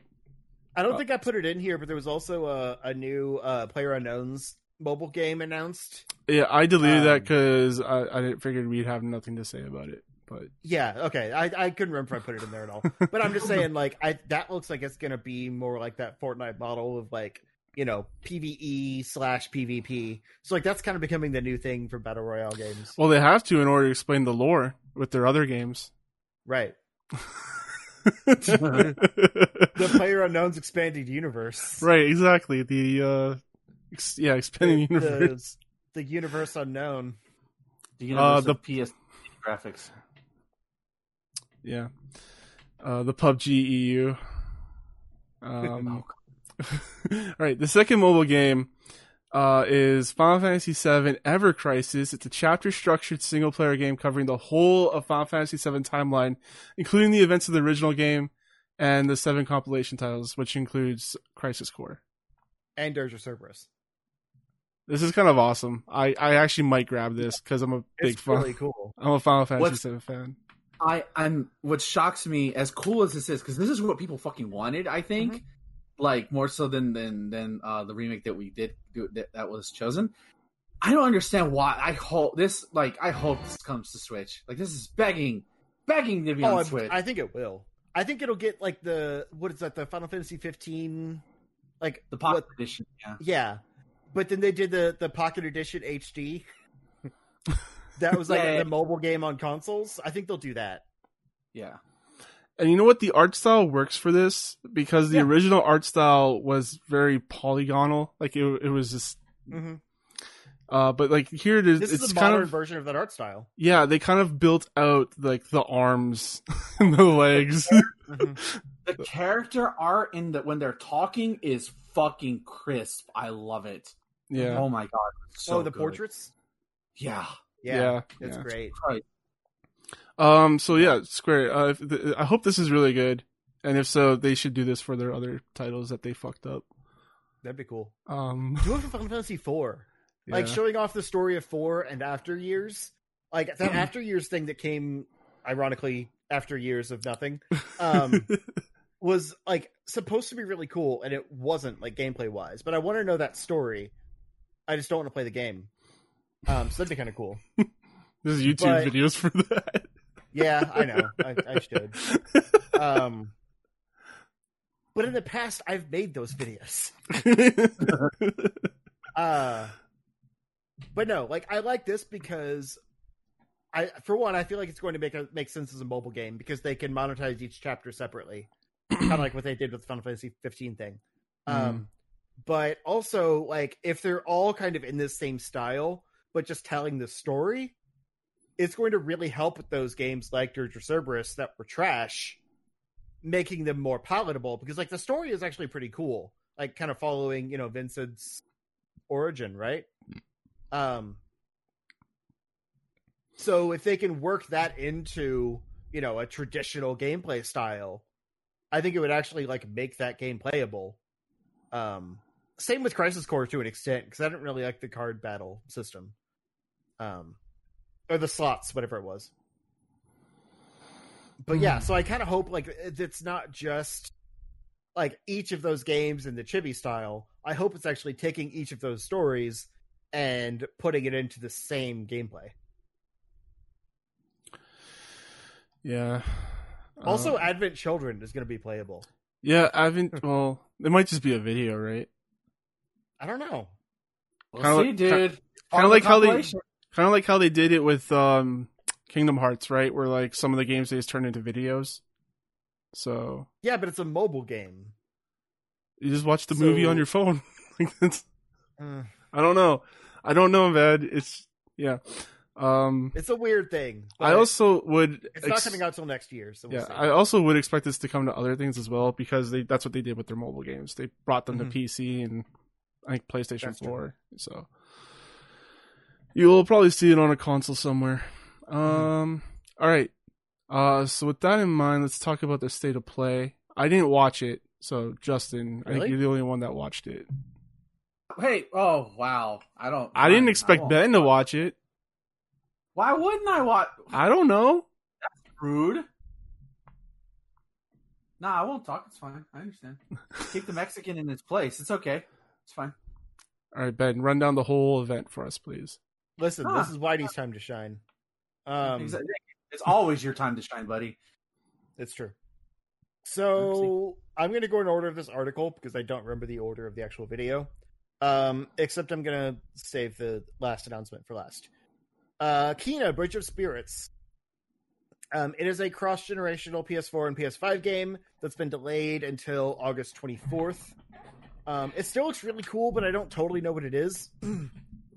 I'm not a huge fan of that kind of like anime, like Pixar style, like art style of it. But yeah, it does. Like, I feel like it's going to be a Zelda type game.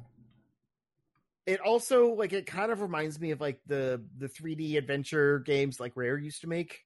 Not so much the collectathons, but like some of the more obscure ones. What like Cameo? Is that what was the one that was on Xbox? Power Cameo. Yeah, kind of like that, where like it has a lot of kind of disparate gameplay styles that like you do throughout the game, and some of those can be kind of hit or miss. I think of Conkers as kind of another example like that. But I hope it's more of like just a platformer adventure game like Zelda, and then it would very easily be Game of the Year for me. But it's hard to tell from the stuff they've shown of it so far. I love how it looks. Fair. Is it only coming to PS4? PS5? No, PS4 and PS5. Well, see, this is why you can't talk. I already said that. Well, I mean, I was trying to ask if it's coming to like Xbox. Is what I'm. Oh, gotcha. Yeah, it's exclusive. Damn it! Or it. I mean, it's possibly like timed exclusive. But it'll come to PC. As I know, it's Sony. Oh yeah. A lot of the PS4 games. It says Microsoft Windows for the platform. So okay. I think it might be a Sony produced game though. No. And then we've got Returnal. They showed a lot more information on that, and I'm still not sold. I don't know how I feel about a AAA roguelike game. Oh, it looks awesome. Listen. If it happens and the PS5 manages to fall into my laps, this will be the first game I falls buy. Off a truck, maybe. Yeah, there's no way I can steal it from the back room. They had that shit locked up. Tyler did it. Tyler, I don't know how the fuck you pulled that shit off. I want to play this game. I want to play this game so fucking bad. It looks so super sick, and the roguelike aspect actually appeals to me. Thank you, Hades. Fair enough. I mean, yeah, to each their own. It's weird to see a game like this high profile that's got roguelike gameplay. Yeah, I think Hades. This game needs a demo. Yeah, that would help. Yeah, I think that would really help. I think if I played a demo of it and if it was like really good, I'd probably grab it. Yeah, because I don't understand it. That's the thing. Yeah, it's got control syndrome. Oddworld Soulstorm still coming April 6th. Yeah. Looks great. Yeah, it was like this whole presentation was very like kind of sterile and like a marketing presentation. A lot of stuff. Yeah, a lot of like just developers talking over gameplay footage. Yeah, which I wasn't a big fan of. And this definitely had that. Like Lord Lanning just like, here are the things you can do in this game. Abe has this wonderful ability he's had before, but now it can do this. Like, I mean, it's hard to get excited about Oddworld anyways, so. Hey man, leave Oddworld alone.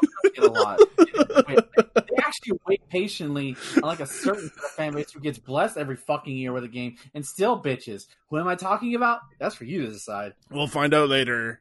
Or a certain fan base that also waits forever and never gets anything. We'll find out later. I don't know. What is that? He's petting his Metroid pillow. Oh yeah. Oh, can you not see either? It was kind of hard to make it out. My eyes suck, so. Oh, fair enough. Anyway, Crash Bandicoot 4. I guess I should have said something anyway, because, audio. Crash Bandicoot 4 is getting a PS5 version, which is not surprising at all. Yeah. It'll be a free update for anyone that has a PS4 version, and comes out on March 12th. Wow, same as the Switch version. Nice. Yeah. Faster load times, save transfers, 3D audio, adaptive triggers, blah blah blah, DualSense features, Still not and it gonna will fix. run at 4K 60 frames a second. Yeah, it's not gonna fix the collecting time problem though. That game. Ugh. Nope. Ugh. Why? Why Toys for Bob? Why did you do it so extremely? People like collectibles. Remember? Look at how everyone loved Yooka-Laylee. And Donkey Kong 64. Oh, that was stop old. it! Stop I it! was talking about modern ones. Next is a game that will actually showed up on the State of Play and Nintendo Direct. Knockout City. This is kind of a fun like battle royale dodgeball game that I'm actually pretty into. Oh, this looks so hype! It looks so hype. Yeah, and it's got crossplay, so we could actually play it together. 3v3. We're gonna form a squad. 3v3. We're gonna become esports. Team Charge Shot. Let's fucking go, boys. Charged ball. No, just Charge Shot. We just Team Charge Shot. That's it. All right, that's fine. But yeah. Anyway, it will be out on May 21st, and it's only $20. Like That's not pretty good. bad. Yeah. Yeah. Across like I think every platform. But like I said, it's also a Nintendo Direct. I'll skip it then, but it's coming to Switch. And it looks pretty fun. It's got 1v1 and 3v3 modes. I don't know if there's others, but those are the two they highlighted. And there's some cool like variety to like the moves you can do with dodgeball, like the way you throw it and things like that. And in the 3v3, you can actually like team up. Like there's an ability you can turn one of your teammates into a ball and throw your teammate at someone to knock them out. And you can do like an ultimate attack with your teammate ball, and like it kills them, but it also kills anyone that it hits. Literally take one for the team. Literally. So it's like high risk, high reward. Of like it might help your team win, but you have to take one for the team. Yeah, it was pretty cool. Ben, it's time to take one for the team. Yes, honey. Is that when she puts something in your butt? No, you never seen that meme where it's like the decrepit guy? It's like, yes, honey. You never seen that meme before? I'll show you the meme later. No, I don't look at memes. As a Destiny fan, we see that meme every day. It's time for your Crucible trials. Yes, honey. Anyway, Absolver developer Slowclap reveals Sifu for, I guess that's how you say it, for PS4 and PS5. I joked that this looked like a Virtua Fighter hallway simulator. And it's not totally wrong, but it's actually it's a new kind of like action kung fu game. Where each time the player dies, they're revived slightly older and more skilled. That's badass. That sounds It's kinda interesting. That's Dragon Ball Z shit. Whenever the Saiyans get their asses beat, then they just come back they come back even stronger. That's exactly that. That's awesome. Yeah. It's definitely unique. And then we got some more info on Solar Ash, which is another one where like the developer was just talking over gameplay footage and it wasn't that interesting. But I'm still interested in this game. It kind of looks like a like Jet Grind Radio mixed with Shadow of the Colossus.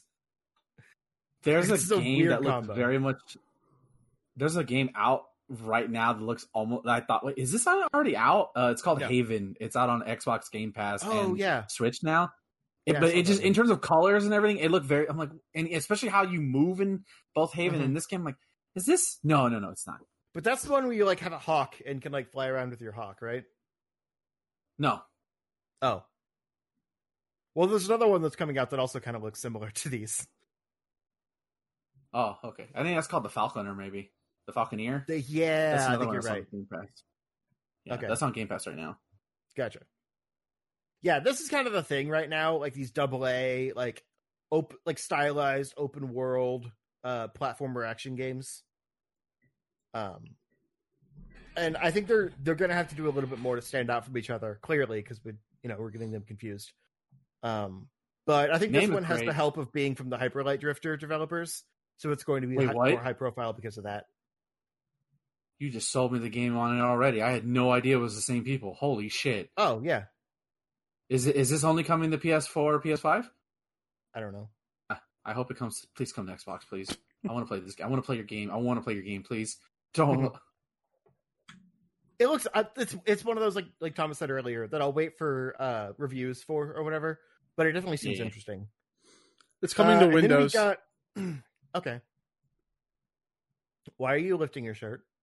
Not what? I want to see if your video was back. Yeah. I wanted to see if y'all were paying attention. Kill the video. I know.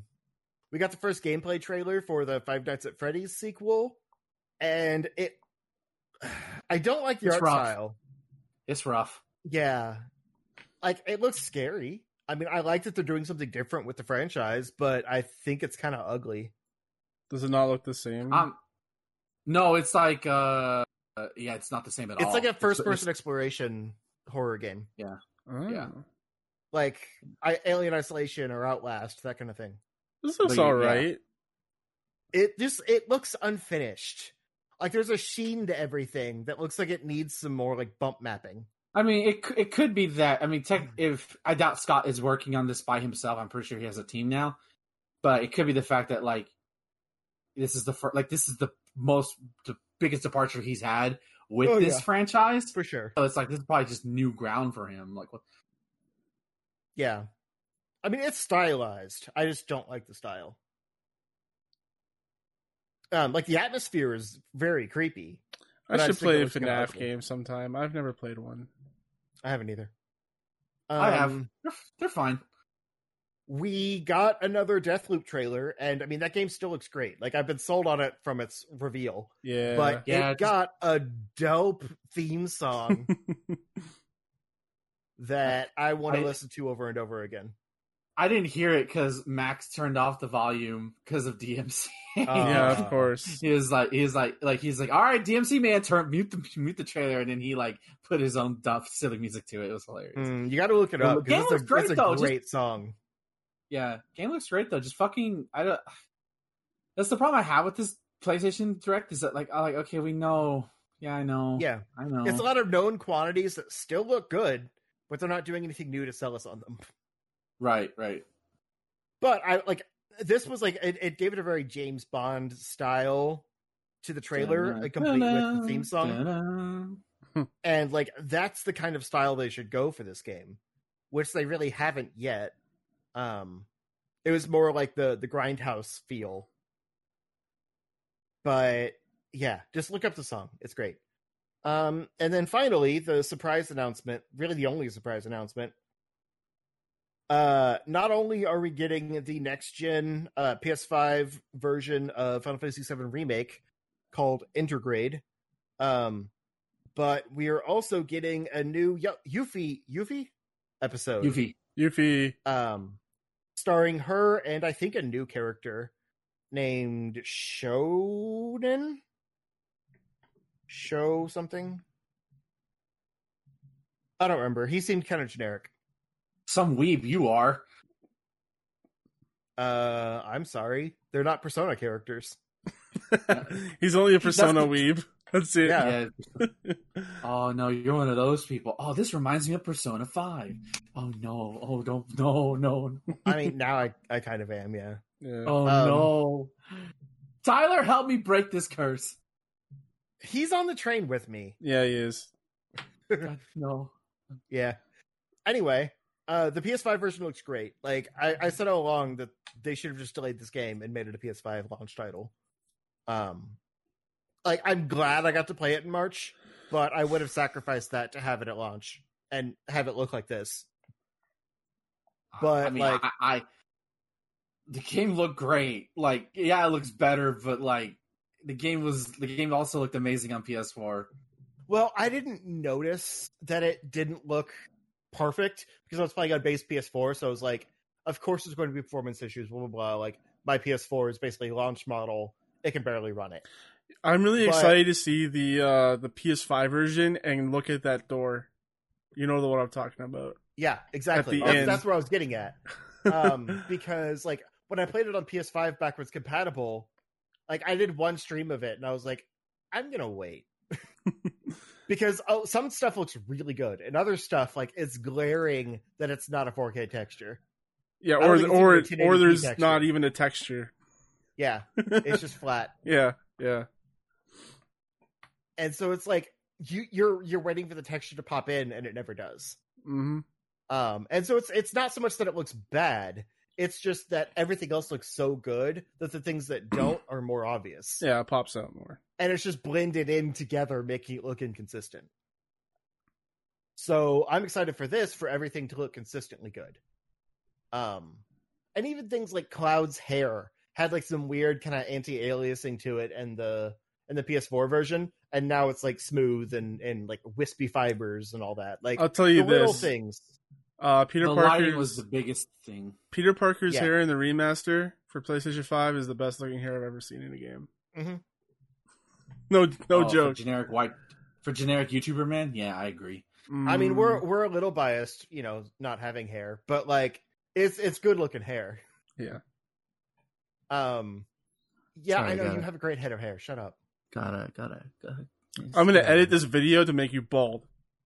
Put your Do pubic it, please. curls away. You know I cut my hair super short, right?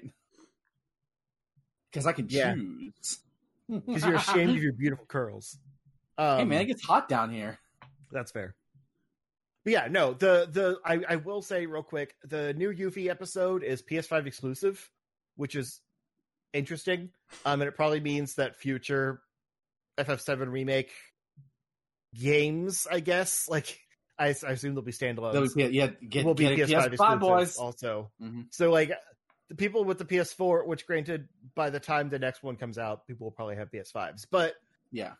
people with PS4, like they got one part of the Final Fantasy VII remake, and that's just not going to age well. That's messed up. Yeah. So it looks great. Like that's awesome. But it's not coming until June, and that kind of sucks. I want to note one thing Yeah. that you have to pause in the Yuffie trailer. There's a team up attack button when there's a section where you can see Yuffie and her Kind of like partners Persona fighting. 5. They call it a showtime. Don't fucking do this. Don't fucking- You fucking asked for it, get out of dude. here. I'm gone. Fuck this. Fuck Persona 5. Ruin JRPGs forever. Okay, anyway, there's a So bad. team up button that's in there, so that's probably hinting that I'm assuming that the next FF7 remake part will have team up attacks, because that would be dope as fuck. But I kind of like this idea. Like if they keep putting out like mini episodes in between, filling in other characters, because like this clearly takes place during the Midgar section. Yeah. Like it shows Yuffie and her partner guy like kind of snooping on a scene when like after Cloud has dropped into and like in with Aerith and he's gone. Like she's snooping and like listening to a conversation Barrett and Tifa are having about him. And so like it's gonna be really cool to kind of fill in more of that stuff in between. And I could see us getting another episode with like Kate Sith of like why he's just hanging out that one little section in the main game. When like Sector 7's being exploded or whatever. Probably not Vincent. I'd imagine they'll save him, but He's asleep. right, that's what I'm saying. It's the remake. Anything can go now. True, yeah. Or it could be like before he falls asleep, because he's not just always asleep, so it could be that. I mean, yeah, he's awake during the night. I'm Vincent, I'm a vampire. Ooh. But yeah, that's pretty much it. Really, the only thing that was hype was the Final Fantasy VII stuff. Everything else was known quantities that they showed more of. But I definitely wanted more from this. Like, people said that Nintendo Direct was disappointing, but at least that was like new announcements. Sony Direct was just new looks at things we already knew about. Real quick, so they're actually having the Final Fantasy VII remake on PlayStation Plus for March, Mhm. but apparently you can't get the PS5 version if you get the PS4 version Correct. from PS Plus. Yeah, you gotta buy that So- shit, baby. Yeah, you're still getting it for free on PS4, Yeah. but you'd have to buy it separately on PS5 to get the upgrade. Let's be real. You probably already own a copy, anyways. Yeah, but I think it would honestly be cheaper, like assuming it's full price on PS5 when it comes out, to buy it on PS4 because it's like $30 right now to get the free upgrade in June, rather than grab the PS Plus assuming you'll get to upgrade and not be able to, and then have to pay full price plus the Yuffie DLC. Yeah, because that'll probably be $30 also. All right, yeah. so let's move into the Nintendo Direct. I'll let Ben run this one down. Wait, why me? I was not prepared. You got mad, so I figured I'd throw to you. Shit happened. People got salty. Okay. Literally. All right, Justin, you can take over. Can I at least do the beginning? Okay, because that's the only part I can remember.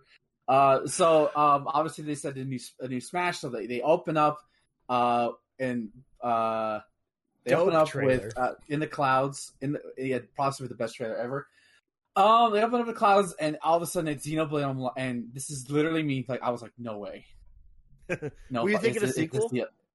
Is this a DLC expansion? Don't fuck with me, please. What are you doing? And in the second I heard Rex say Pyra's missing, and that was a horrible Rex impersonation. I'm sorry to the voice actor who's actually Welsh. Where's Pyra? And so like just constantly looking for Pyra. You see all the characters. They're like, I don't know where she's at. All the lovable characters I remember from Xenoblade Chronicles 2. And then finally, he's walking through a fog, and there's her sexy ass right there. There's Pyra, and she goes, "I'm sorry, Rex. I wanted to tell you that I got invited to fucking Smash Brothers." So Pyra is in Smash Brothers. She's kicking ass, and then they show her moves, and then midway through, you hear her other half.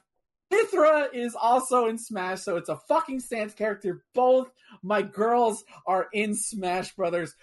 Fuck all you haters on the internet. I don't. And they look give great. A shit. Yeah. Oh my god, Sakura did them so good. They're so pretty. Their animations look so good. I like, because I was like, this. It's not gonna happen. It's not gonna happen. Or like, I thought Rex was gonna be in it. It's just them. They look so great. Oh my god. And the stage is awesome where you get to see all the different Titans from the game and you get to see the different characters from the game. I'm like, this. And then also the music, more Xenoblade 2 music coming, and there's going to be a demonstration this fucking week. I have like, God, I mean, Sephiroth was hyped, but in terms of a character that I fucking from a game series that I love, this is a dream come true. I don't even care if Chun-Li is not the final two. This just covers it. I got what I wanted. This is it. I love it. They're in Smash and they're badass. I love it. Okay, Justin, you can take over. No, I just want to say real quick, like, I fully expected that to be something Xenoblade related. Like, that is the most that a Smash trailer has, like, gotten me. Not emotionally, because I don't care about the franchise. But, like, I had no idea it was a Smash thing until she held out that envelope. No, the second he goes, "Where's Pyra?" He's looking for. I'm like, no. Like I was like, "Don't do this to me." And this is when I didn't think they were going to start with the Smash announcement.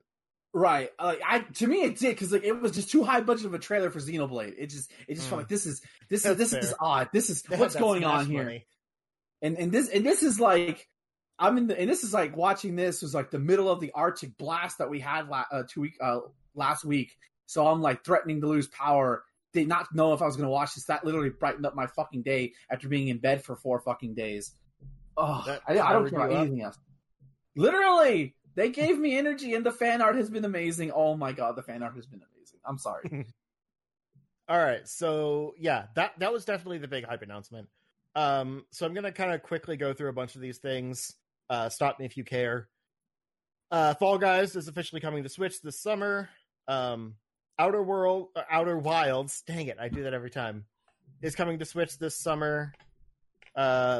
Famicom Detective Club, which I guess is like a fairly famous, like, older thing, is coming March 14th. Samurai Warriors 5 is coming this summer, which is that a new game or a port? I think it's a new game. Okay.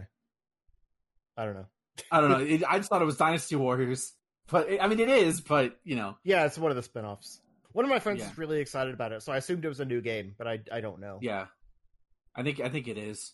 Okay. Legend of Mana is coming June 24th, which was a little deceiving because that's actually coming to all platforms. But they so had good. the announcement. Well, it's at least coming to PlayStation and PC. I Yeah, don't know about Xbox. I doubt but- Xbox gets it. I doubt Xbox Probably not. gets it. But that was exciting to me. I think that's going to be a good like co-op stream game. Starting Are in we June. doing that? I think so. Are we going to run that? Yeah. Fuck yeah, let's go. Yeah, I mean, we already agreed to do it. I'm just saying I think it would be a good stream game around that time. Because I'm trying to keep my Thursdays as co-op nights, and that's a great co-op game. So, I mean, it makes sense. Especially with being able to do multiple runs and stuff. There's, good replayability there. But, like, yeah, I'm excited for that game to have online multiplayer. Like, it was kind of hard, at least when I was growing up, to get 2 players together for it. Because I would usually play it at my dad's house, and he would, pass out all weekend. So sorry, I didn't mean that to sound sad. I was just explaining the situation. No. But so it was a lot of like me playing with the computer companion. So like I really want to run through that game, like all the branches of that game with another person. I think that would be super cool. So I'm excited for that. And Deborah. Monster Hunter Rise is coming March 26th. I feel like we already knew that, but yeah, they just showed off new monsters. Okay. For like a fucking sick ass spider monster. Oh my god, dude! I can't wait for this game. I kind of tuned out during that one, so I didn't know what was shown. Yeah, no, new monsters Gotcha. for the game. New Mario Golf game, Mario Golf Super Rush. First one since the GameCube, on console at least. Really? Yeah, because the last ones have been like handhelds, so this is like the first one since console since GameCube. I thought there was one there on was Wii no U. Wii one. I guess. Huh. Okay. Nuh-uh. Yeah, coming June 25th. People are really excited about that. I guess they love Mario Golf games. Mario Golf is dope. Me and my friends would play the 3DS version a lot. It was great. I have the 3DS version because I heard really good things about it, but I never got super into it. Maybe I should give it another try. If it has online, we should do that. Yeah. I hope it has online. I liked the multiplayer stuff in there, and like the campaign seems cool. Like it's refreshing to see like a full like RPG style campaign in a Mario sports game because they haven't done that in a while. Camelot, where are you? Please. Right? Like the old, I think I said on Discord or something, the old like Camelot Mario tennis games and Mario Golf were really cool, like back on Game Boy and Game Boy Advance. They were like surprisingly fully featured for handheld sports games. Tales from the Borderlands is coming March 24th. Capcom Arcade Stadium is out now. You played that, right? I've played I've played 2 games. You get 1942 for free, and then they for a while it's no longer available now. You get the arcade version of Ghosts and Goblins for free. It's cool. I tried it. I haven't played it on the TV yet, but like they got a lot of like it's cool because like you actually see an arcade and you can see the arcade machine and you press the trigger down and you get the coin thing to go in. You get like up to like 9 credits. Or something. Like it's fun. It's $15 per pack or $40 for the full thing. It's a lot of games. Unfortunately, if you bought the Capcom Beat 'em Up collection, you kind of already own a lot of them.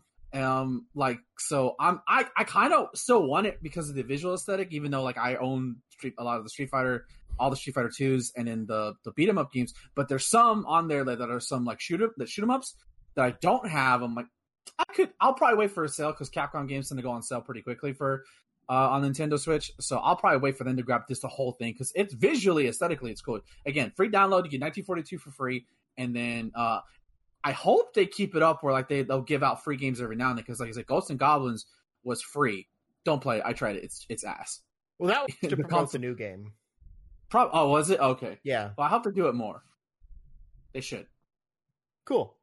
I have like all of those games on my actual arcade, but I was just kind of curious how it works. I won't get it, but it's a free download. You can always just look at it.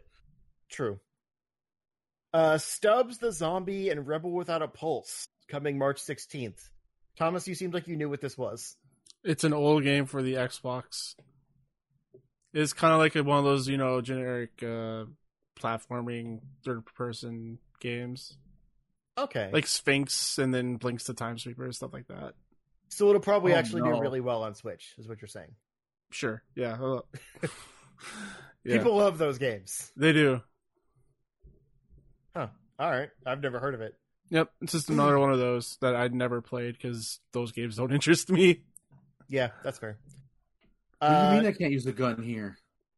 What do you mean I can't fly? No More Heroes 3 launches August 27th. They showed quite a bit more of that, and honestly, I'm surprised by that release date. But I really like the box art of like Travis just mean mugging an alien. Pretty good. I wish I kind of want the Akira pose where he's walking to the bike. I wanted that to be the box art, but yeah, maybe it'll be like a variant cover. Maybe. That just tells me I have between now and August 26th to play No More Heroes 2. So I got plenty of time. There you go. Yeah, I don't know that much about No More Heroes or anything, but I applaud them for going hard on like making this game weird and different. Because a lot of people like if unless you care about No More Heroes, you're probably not going to pick this up. So why not just go balls to the wall with it? Like fans are going to eat it up. Yeah. They could have played it safe and just done the same thing again. Like more assassins, whatever. But making like alien superheroes is great. Neon White is coming in winter. Is this the new game? I'd never heard of it. Cool. DC Superhero Girls. No one cares. Plants vs. Zombies. No one cares. Miitopia. No one cares, but it's coming March 21st and is basically like an HD like remaster / like expanded version of the 3DS game, I guess. It seems like there's a fair amount of new stuff, but also like it's structurally the same game, just improved. So it's kind of weird that it's like a full price like paid game when the 3DS game was free, but it's weird. Yeah, whatever.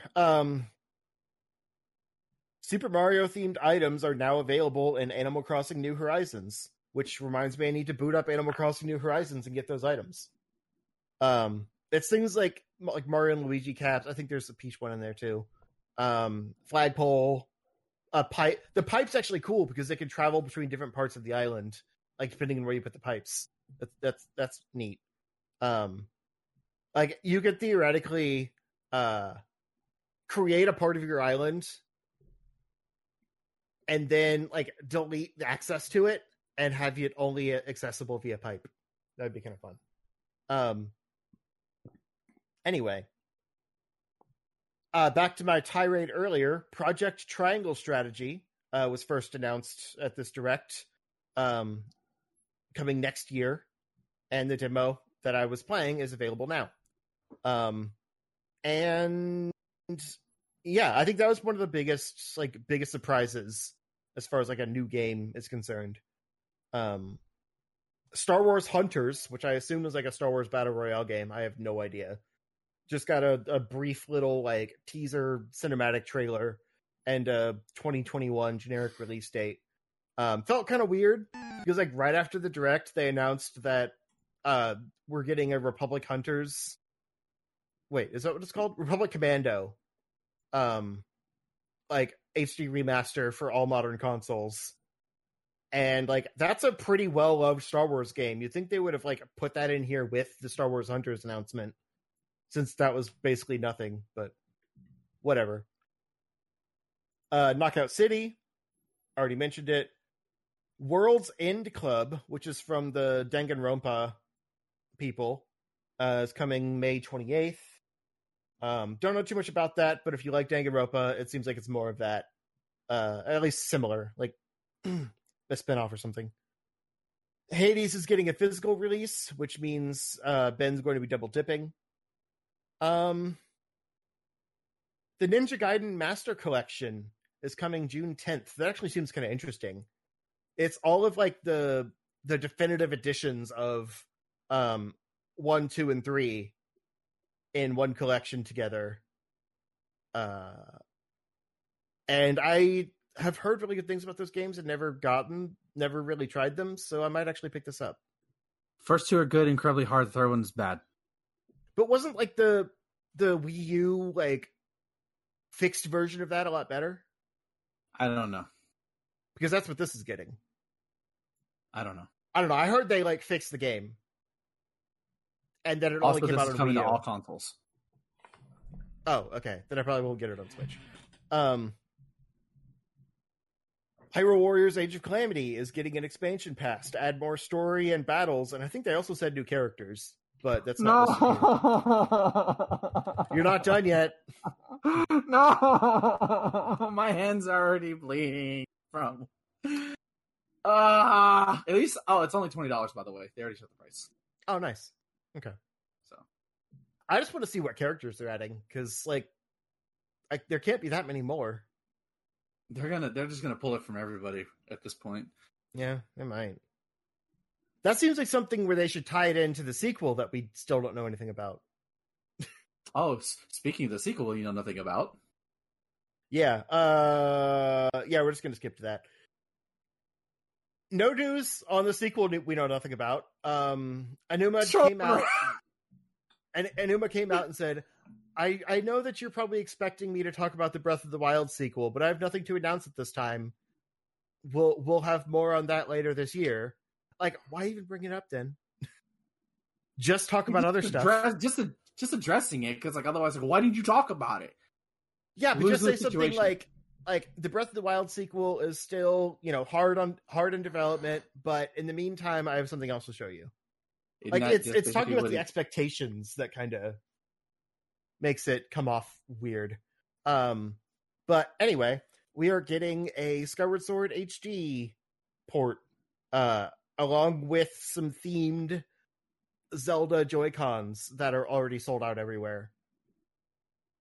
We don't know too much about the HD port yet.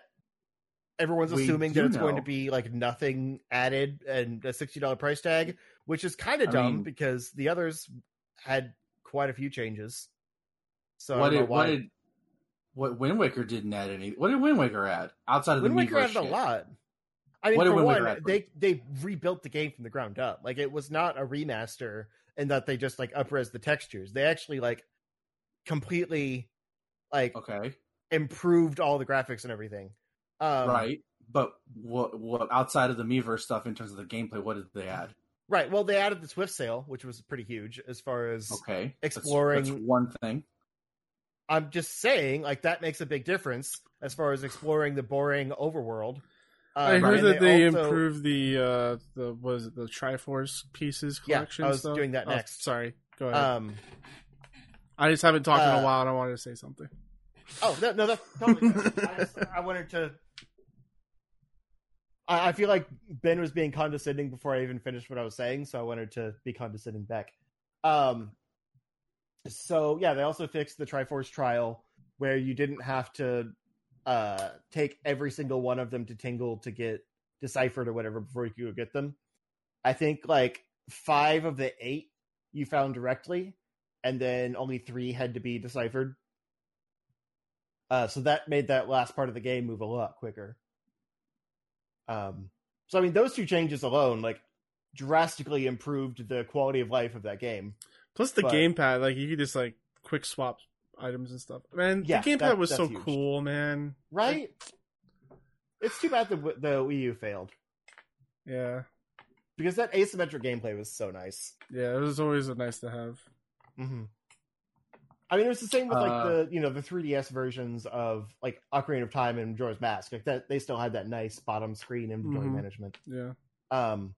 But I was going to say they did a few other things like with the Tingle Tuner and some of that stuff, because those were kind of GameCube gimmicky features that they had to fix or remove or whatever. Tingle Tuner just sounds like such a dick thing. Yeah. Twilight Princess just had it Added like a shadow dungeon thing. That's it.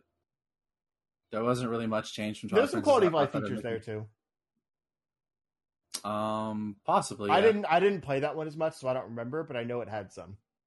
Yeah, I'm just saying, like the biggest changes they're doing for Skyward Sword, I highly doubt they're going to add anything completely new. I could be wrong, but I'm the not the expecting biggest new dungeons or anything. I'm just saying quality of life improvements, like what they did with the others. well, they showed the modernize. big one, which is that you don't have to play with motion. That's the big one. That was the thing I was saying that like Yeah, that's why they can't port it. Well, they figured it out. right. You can use the right analog stick to mean, to do shit, which is like There's a Fork of the Dolphin emulator that figured that out years ago. But it's also it's a little funkier with emulation. I'm sure it'll be more 1-to-1 with the actual game. right. But That's to me. That's all it needs to do. True. It's like like just to be able to not have to deal. But I am curious to try the motion controls because the motion controls in the Joy-Cons are better. So I'm curious to see how that works. But I'm glad to know that I don't have to do because I was scared that I was going to do this with like the Garahim battles use the touchscreen. I'm glad I don't have to do that shit. Yeah. So that's going to be nice. Yeah, I mean, I don't know how the Skyward Strike is going to work with You hold up the regular controls because that could be better. Like I would the motion was always kind of finicky with that, with how quick you have to do it. Really, I just held up until it did it. I never did it quickly. I just but like up. think about during like the like that octopus boss battle where like you have to like do it quick and fling or else they'll attack you. I don't remember that, but I'll take your word for it. I would just assume you just held up. I just assumed you just held up. It was always kind of touchy with me, but I think it'll make a big difference when it's actually gyroscope controls rather than registering like the Wii sensor, because that always makes a big difference my God. too. Because like if you hold it too high, you're outside of the sensor range, and so it just like freaks out. Most of my frustration with that game was the sword not doing what I wanted it to do. Yeah. That's why, like, I realize this is $60 for a game that, we already own. Like, I mean, I have the special Wii remote from that right here. This is right here. I actually bought 2 copies of that game, so I've already put my money in. But I'm going to buy it again still because I want to replay it. Like, I've been wanting to replay it for a few years now. I don't want to deal with the Wii sensor bar. I want to look at it in HD. In all honesty, that's the reason why I want it. I mean, it looks very good. They fixed the aliasing on it for sure. Yeah. In the smudginess. And honestly, the graphics hold up. Just like putting it through a higher resolution filter. Yeah, still looks great. Yeah, that was one of the things. Like when I started getting into Wii emulation, was I realized just how much better these games look if you have the horsepower for it. Yeah. I got a 4K texture pack for Mario Galaxy, and comparing that to the 3D, All Stars, whatever, is just that port is trash.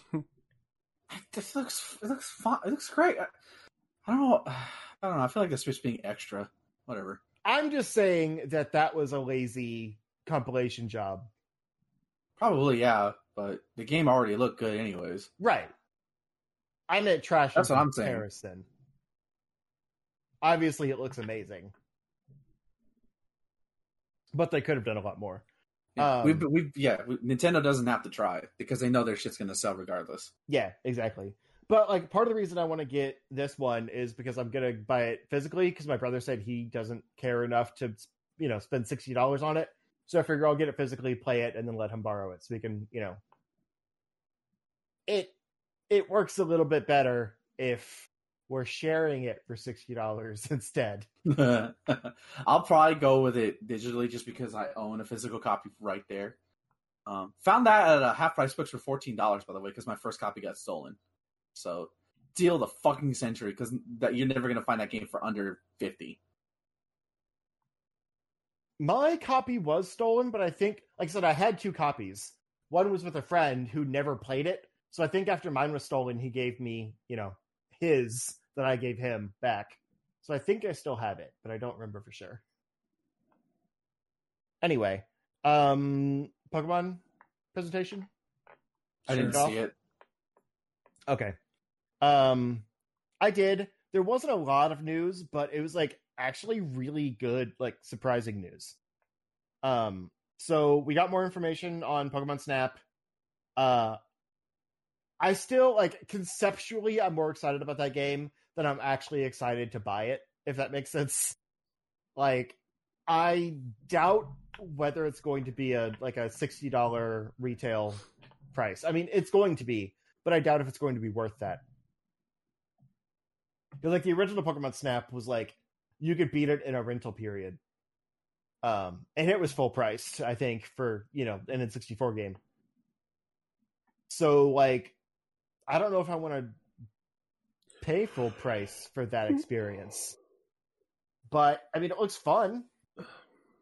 Like obviously there's a lot more Pokemon. It seems like there's more like replayability here because there's like different you're trying to find like the 4-star poses for each Pokemon. So like there's different habitats and things like that you can find them in. And it's not like where, every picture you take overrides the last one. It's like you can have a 1-star pose and a 2-star pose, 3-star pose, 4-star pose. So you're like kind of completing the 4 stars of your Pokedex for each one. So that's kind of interesting at least. But I still feel like it's going to be kind of a shallow experience. But it looks great. No, Pokemon experience. What are the odds? And then we got the worst kept secret in Pokemon, the Gen 4 remakes. Pokemon Brilliant Diamond and Shining Pearl. I like those names. Yeah, it's nice. I affectionately refer to them as Brilliant D and Shining P. God, see, this is why we can't have nice things. This is exactly why we can't have nice things. This was degenerates like Justin. Hey, these games were originally DP, okay? I know. There was no going up. Effing degenerates. Unless you go back down, and then back up, and then back down. Anyway. So, yeah, these are fairly faithful remakes of the 4th gen games. I've seen a lot of Pokemon fans mad because, of course, they are. They're always mad. They're always mad. That's their. That's my secret, Cap. I'm always angry. Yeah, and like, I mean, I can understand. I can never understand being that mad about anything, but like, I can understand not liking the look of these games. But like, I do. I think it's really cute, and I think it's a perfect like. Bringing that gameplay style to 3D faithfully, like you can't just do Sword and Shield again. Like it wouldn't look right. And the Let's Go style was So they did something new that looks like a modernized version of the DS style. But I want an open world. Right, like I don't know what we were expecting. It's a remake of 4th gen. Like that's not an open world game. I think they did it right. Plus, it kind of reminds me of Link's Awakening HD, and I think that's a really cute art style too. So I'm on board with it. What's interesting is it's being made by ILCA, who haven't actually like produced a game themselves before. They've been on the team of various games. Most recently Pokemon Home, but this is their first like studio published game as like a subsidiary of Game Freak. So it's interesting because Game Freak's not developing this, like they're actually outsourcing now. But it's also interesting that like they trusted the remakes with essentially a first time studio. I'm still hopeful for it though, because I don't think Game Freak would have done a good job. Yeah. I hope they include the Arceus in the remakes, because we never got that in America. You can only get it through hacking. Really? Yeah, I never beat that. Yeah, so even in Platinum, there was Arceus was an event Pokemon that you had to like you would go above where all three of the legendary monsters were, and you fight Arceus there. That was only an event in Japan. We never got it, so I hope that's my only thing. Plus the whole the traversing in Gen 4 was awful. And that was me playing Platinum, so I have experience. If they fix that and if they put Arceus like as like a post game thing, I'll play it. Yeah, I agree with everything. I like Gen 4. I like a lot of the Pokemon there. Yeah, like it's one that I didn't really spend a lot of time with because I couldn't. Baby. I just kind of missed Diamond and Pearl, and then I tried to go back in with Platinum, and I just never got super far. It's hard, especially playing modern Pokemon games. It's hard. Oh, really? It was college time, and so like I wasn't super into Pokemon then. Yeah, part of it. I played it after playing Alpha Sapphire and Alpha Sapphire. It was kind of rough, but I still enjoyed it. Gotcha. That's fair. But yeah, I'll definitely check these out. I like the art style. I think it's cool, and I want to experience this gen again. But it's also being directed by Junichi Masuda, who hasn't worked on a Pokemon game in a while, alongside Ilka's team. So, like, it's still got, like, basically the original Diamond and Pearl director, who I think, like, his last, like, main series games were Black and White. A lot of people say that the series went downhill after Black and White, so that's interesting that he's back. So, like, Ilka's not on their own. So I kind of have some faith that this will be good. And then the final thing they showed was actually leaked beforehand, and I assumed that the leak was fake because I did not believe that this would be something that they would release. We're finally getting our open world Pokemon game. And as you mentioned, Arceus, it's called Pokemon Legends Arceus.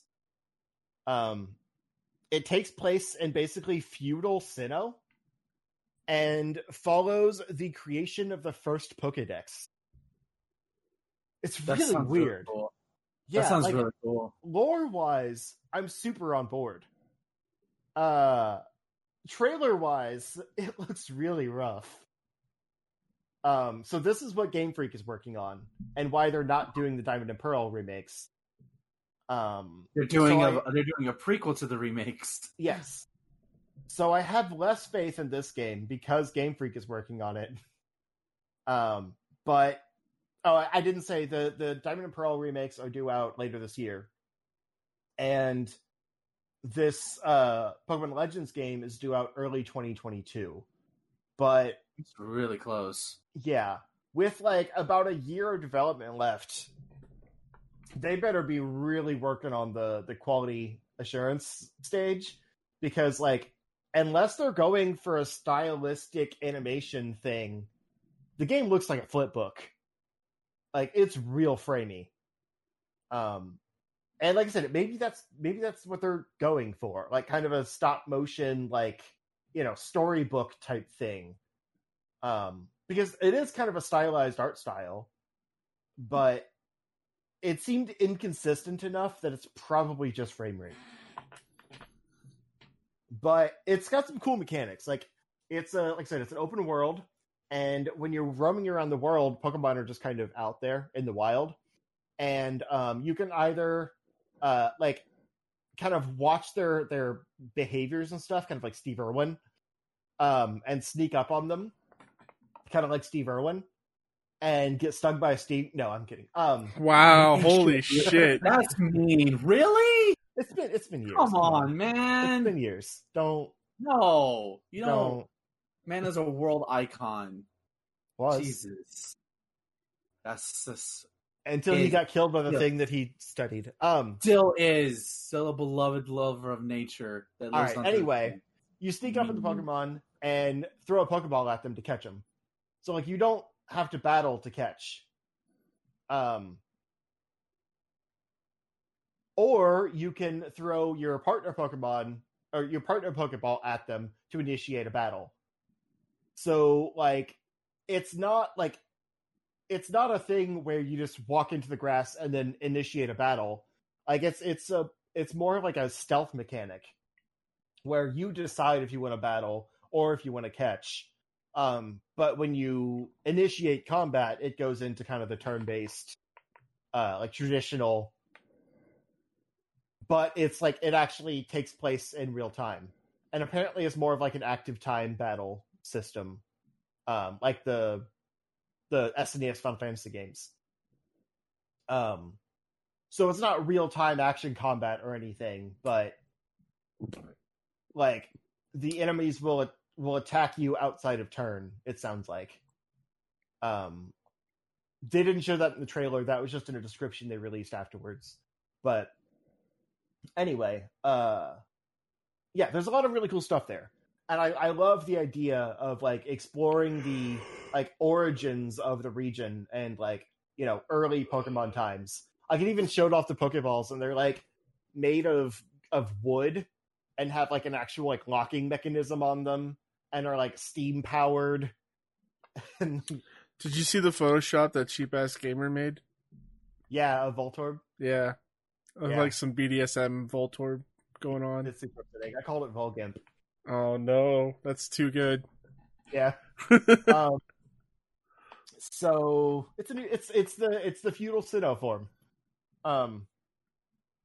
So yeah, it's also interesting because instead of like, you know, having new Pokemon or whatever that maybe are extinct by modern times, it's a mishmash of randoms, which it seems like a lot of starters is what they showed off. But your actual starters for this game are Rowlet, Cyndaquil, and Oshawott. So it's no set gen. They chose 3 random starters, and those are the ones you get, which is kind of cool. Like the idea of cross-gen starters. I like that. And I kind of hope they do that in the future. But everything about this game definitely made me think that this Pokemon Legends title is the start of like a new sub-series. And Arceus is the first one in that. So maybe we'll get like origins for all of the regions. And I don't know. It's like I said, I didn't play much of Gen 4. Is Sinnoh like the oldest region or something? Well, considering Arceus is considered the god of all Pokemon, yeah, that's what I thought. He is the first. Sinnoh might be like the Eden, like the first part of civilization. Okay. If anything, because yeah, I would imagine that's where they started there, and then they'll kind of like, you know, do like forward in time to the founding of each new region. Yeah, if it ties into legendary lore, like with like Kyogre or Groudon or the different legendaries across different, like that would be cool, because that's my favorite part of Pokemon games is the legendary stuff. Yeah, and I love Pokemon lore. It's just most of the games don't seem to care about that very much. That's why I love Black and White so much, because like that actually has like adult themes in it. So like that has me intrigued in this game. But right now, I'm way more interested in the Diamond and Pearl remakes because those games look better, like more polished. I think I'll need to see this one like further into development, because like Sword and Shield had the same problem where they looked real rough at the first reveal, and they still weren't great when they released, but it was noticeably better by the time, you know, the final trailer showed up. So I'm hoping this has that same effect. But yeah, that's everything from the Pokemon presentation. Like I said, there wasn't a lot, but it was big news. They didn't really waste time on any like throwaway mobile games or anything like that. There was a weird like 5-minute timeline intro where it just went through like literally every Pokemon related thing that's come out in the last 25 years, like whether it's important or not. And that went on a little too long. But once I got into the announcements, it was really solid. Thomas, you can wake up. We're done. You know what I just thought? We didn't talk about Splatoon 3. It wasn't on there. It was in. That's odd because it was in the direct. So. No, I mean it wasn't on in my article. Also, I don't care. Splatoon 3 coming to Switch sometime in 2022. It's in the article. Me and Thomas are gonna form our own esports team. We're gonna dominate that shit. High five. Let's just play Splatoon 2. I own that copy already. Well, I mean, this is not coming out till next year, so we can play that for sure. Yeah, I'm just getting. I'm just getting cheap with my money these days, man. Like I can't go I'll out and buy you the spend fucking copy. For game totally money. I'll buy it. Yeah. I need to start paying off bills, man. Like I owe sales tax on my car in a few days. I totally get it. But no, the reason that the Splatoon 3 announcement bothered me, and I just kind of skipped over it, is because they specifically said this direct is for things coming in the first half of 2021. And then they're like, whoops, we dropped our Squid Kid here. It's a surprise. If you want to surprise me, give me more Metroid. it actually ain't gonna happen. It actually looked pretty cool at the beginning. It's like, oh shit, there's gonna be like like a single player game with Splatoon finally. They could do that still. Because Yeah. they did I that thought it was like a expansion. spin-off game coming this year that was like a Mad Max style like single player adventure. When it was just Splatoon 3, I was like, oh, okay. Spoiler alert, the Splatoon universe is already in a post-apocalyptic world. Oh, I know, but like it's still just more Battlefield combat. Like I enjoyed the lore of Splatoon. I find that fascinating, but again, they don't really explore it. It happens in the background. All right.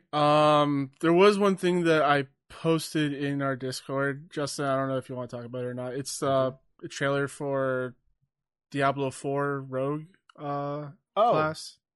Yeah, I mean that looks dope. Like honestly, a lot of things that have been coming out about Diablo 4 look really good. I don't know how I'm gonna feel about it because it's an open world game, and that seems weird to me. But There's mounts. yeah, but they're all horses. It's kind of boring. You never know; they might put something crazy in there. They said, I mean, I'm sure things could change over time, but they said they wanted to just do horses so that it fits the style they're going for. But who knows? In a few years, we could be seeing all kinds of weird stuff. They'll throw in some microtransactions for like unicorns or something weird. Demons, cows, yeah, of course, cows. Anyway, the rogue looks great. Like it's kind of a jack of all trades class where you can actually go to like the Rogues Guild and do different specializations. So like there's the more like archer specialization, there's the like the trickster that's like all about traps and stuff. There's another one I can't remember offhand. And it's the only class that has these different specializations. But they said each class has something unique to them that, no one else has. It's just the rogue has the different specializations as their thing. So it seems like the rogue's going to be kind of the class that's like to fill in other things that don't exist anymore. Like, Diablo 3 had the demon hunter and Diablo 2 had the archer. I feel like the rogue's kind of going to be that. Yeah, I don't know. It's hard to say because we haven't really seen enough from the game yet. Yeah. But it was a great trailer. Yeah, I like the diverse like locales that they showed off. Mm-hmm. The abilities look cool, like raining arrows down upon like a lot of arrows on your enemies, and a lot of like close quarter dashing and stuff like that. Looked good. It's a very mobile class, which is cool. Like I loved the Demon Hunter. I thought that thing was super fun. It just struggled a little bit in end game because it wasn't so much crowd control. So like as part of a party, I'm sure it's great. But like I would get swarmed by hordes and not be able to get away. Yeah. I think that's going to be it for us tonight. So Justin, where can people find you? You can find me if you look for Zero Score on Twitter or YouTube or Twitch.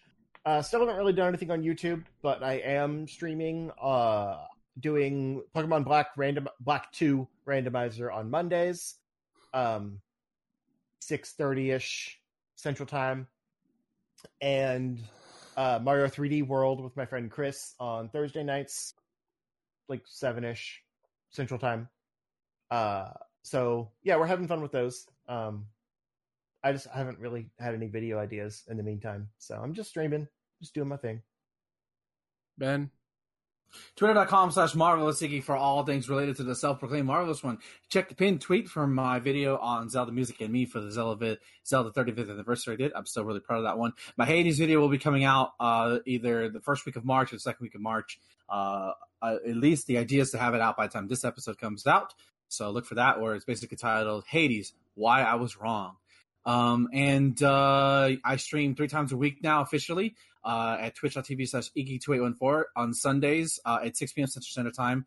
On Wednesdays, it's co-op day with my good buddy Tyler, or I would just say our good buddy Tyler. Where currently we're playing Super Mario World, and if the first stream's any indication, it's shenanigans as we both struggle with both the ghost house and trying to get a cape feather without dying.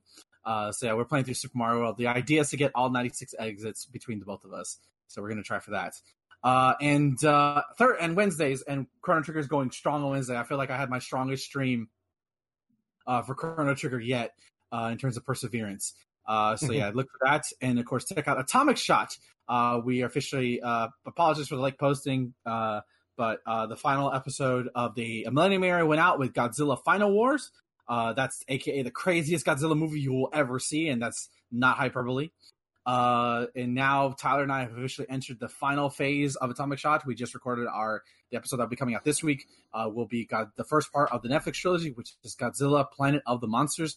And then, like I said, after we finish the Netflix trilogy, we'll be doing the MonsterVerse, and then Tyler and I will be doing a review of Shin Godzilla to cap it off, and then a watch along with these two Jamooks, because we want to see what two normies think of possibly the greatest Godzilla movie ever made. Yeah, that's about it for me. Busy bee. And you can follow me, your host Thomas, on Twitter at CanePlaysStuff, also as Twitch as CanePlaysStuff. You can also email me, thomas@charshot.com. For audio, video, written content, visit our website, charshot.com. View our show on Apple Podcasts or anywhere you get podcasts. And I'm just going to leave it at that for tonight. So, until then, guys, enjoy your games. Have a good night.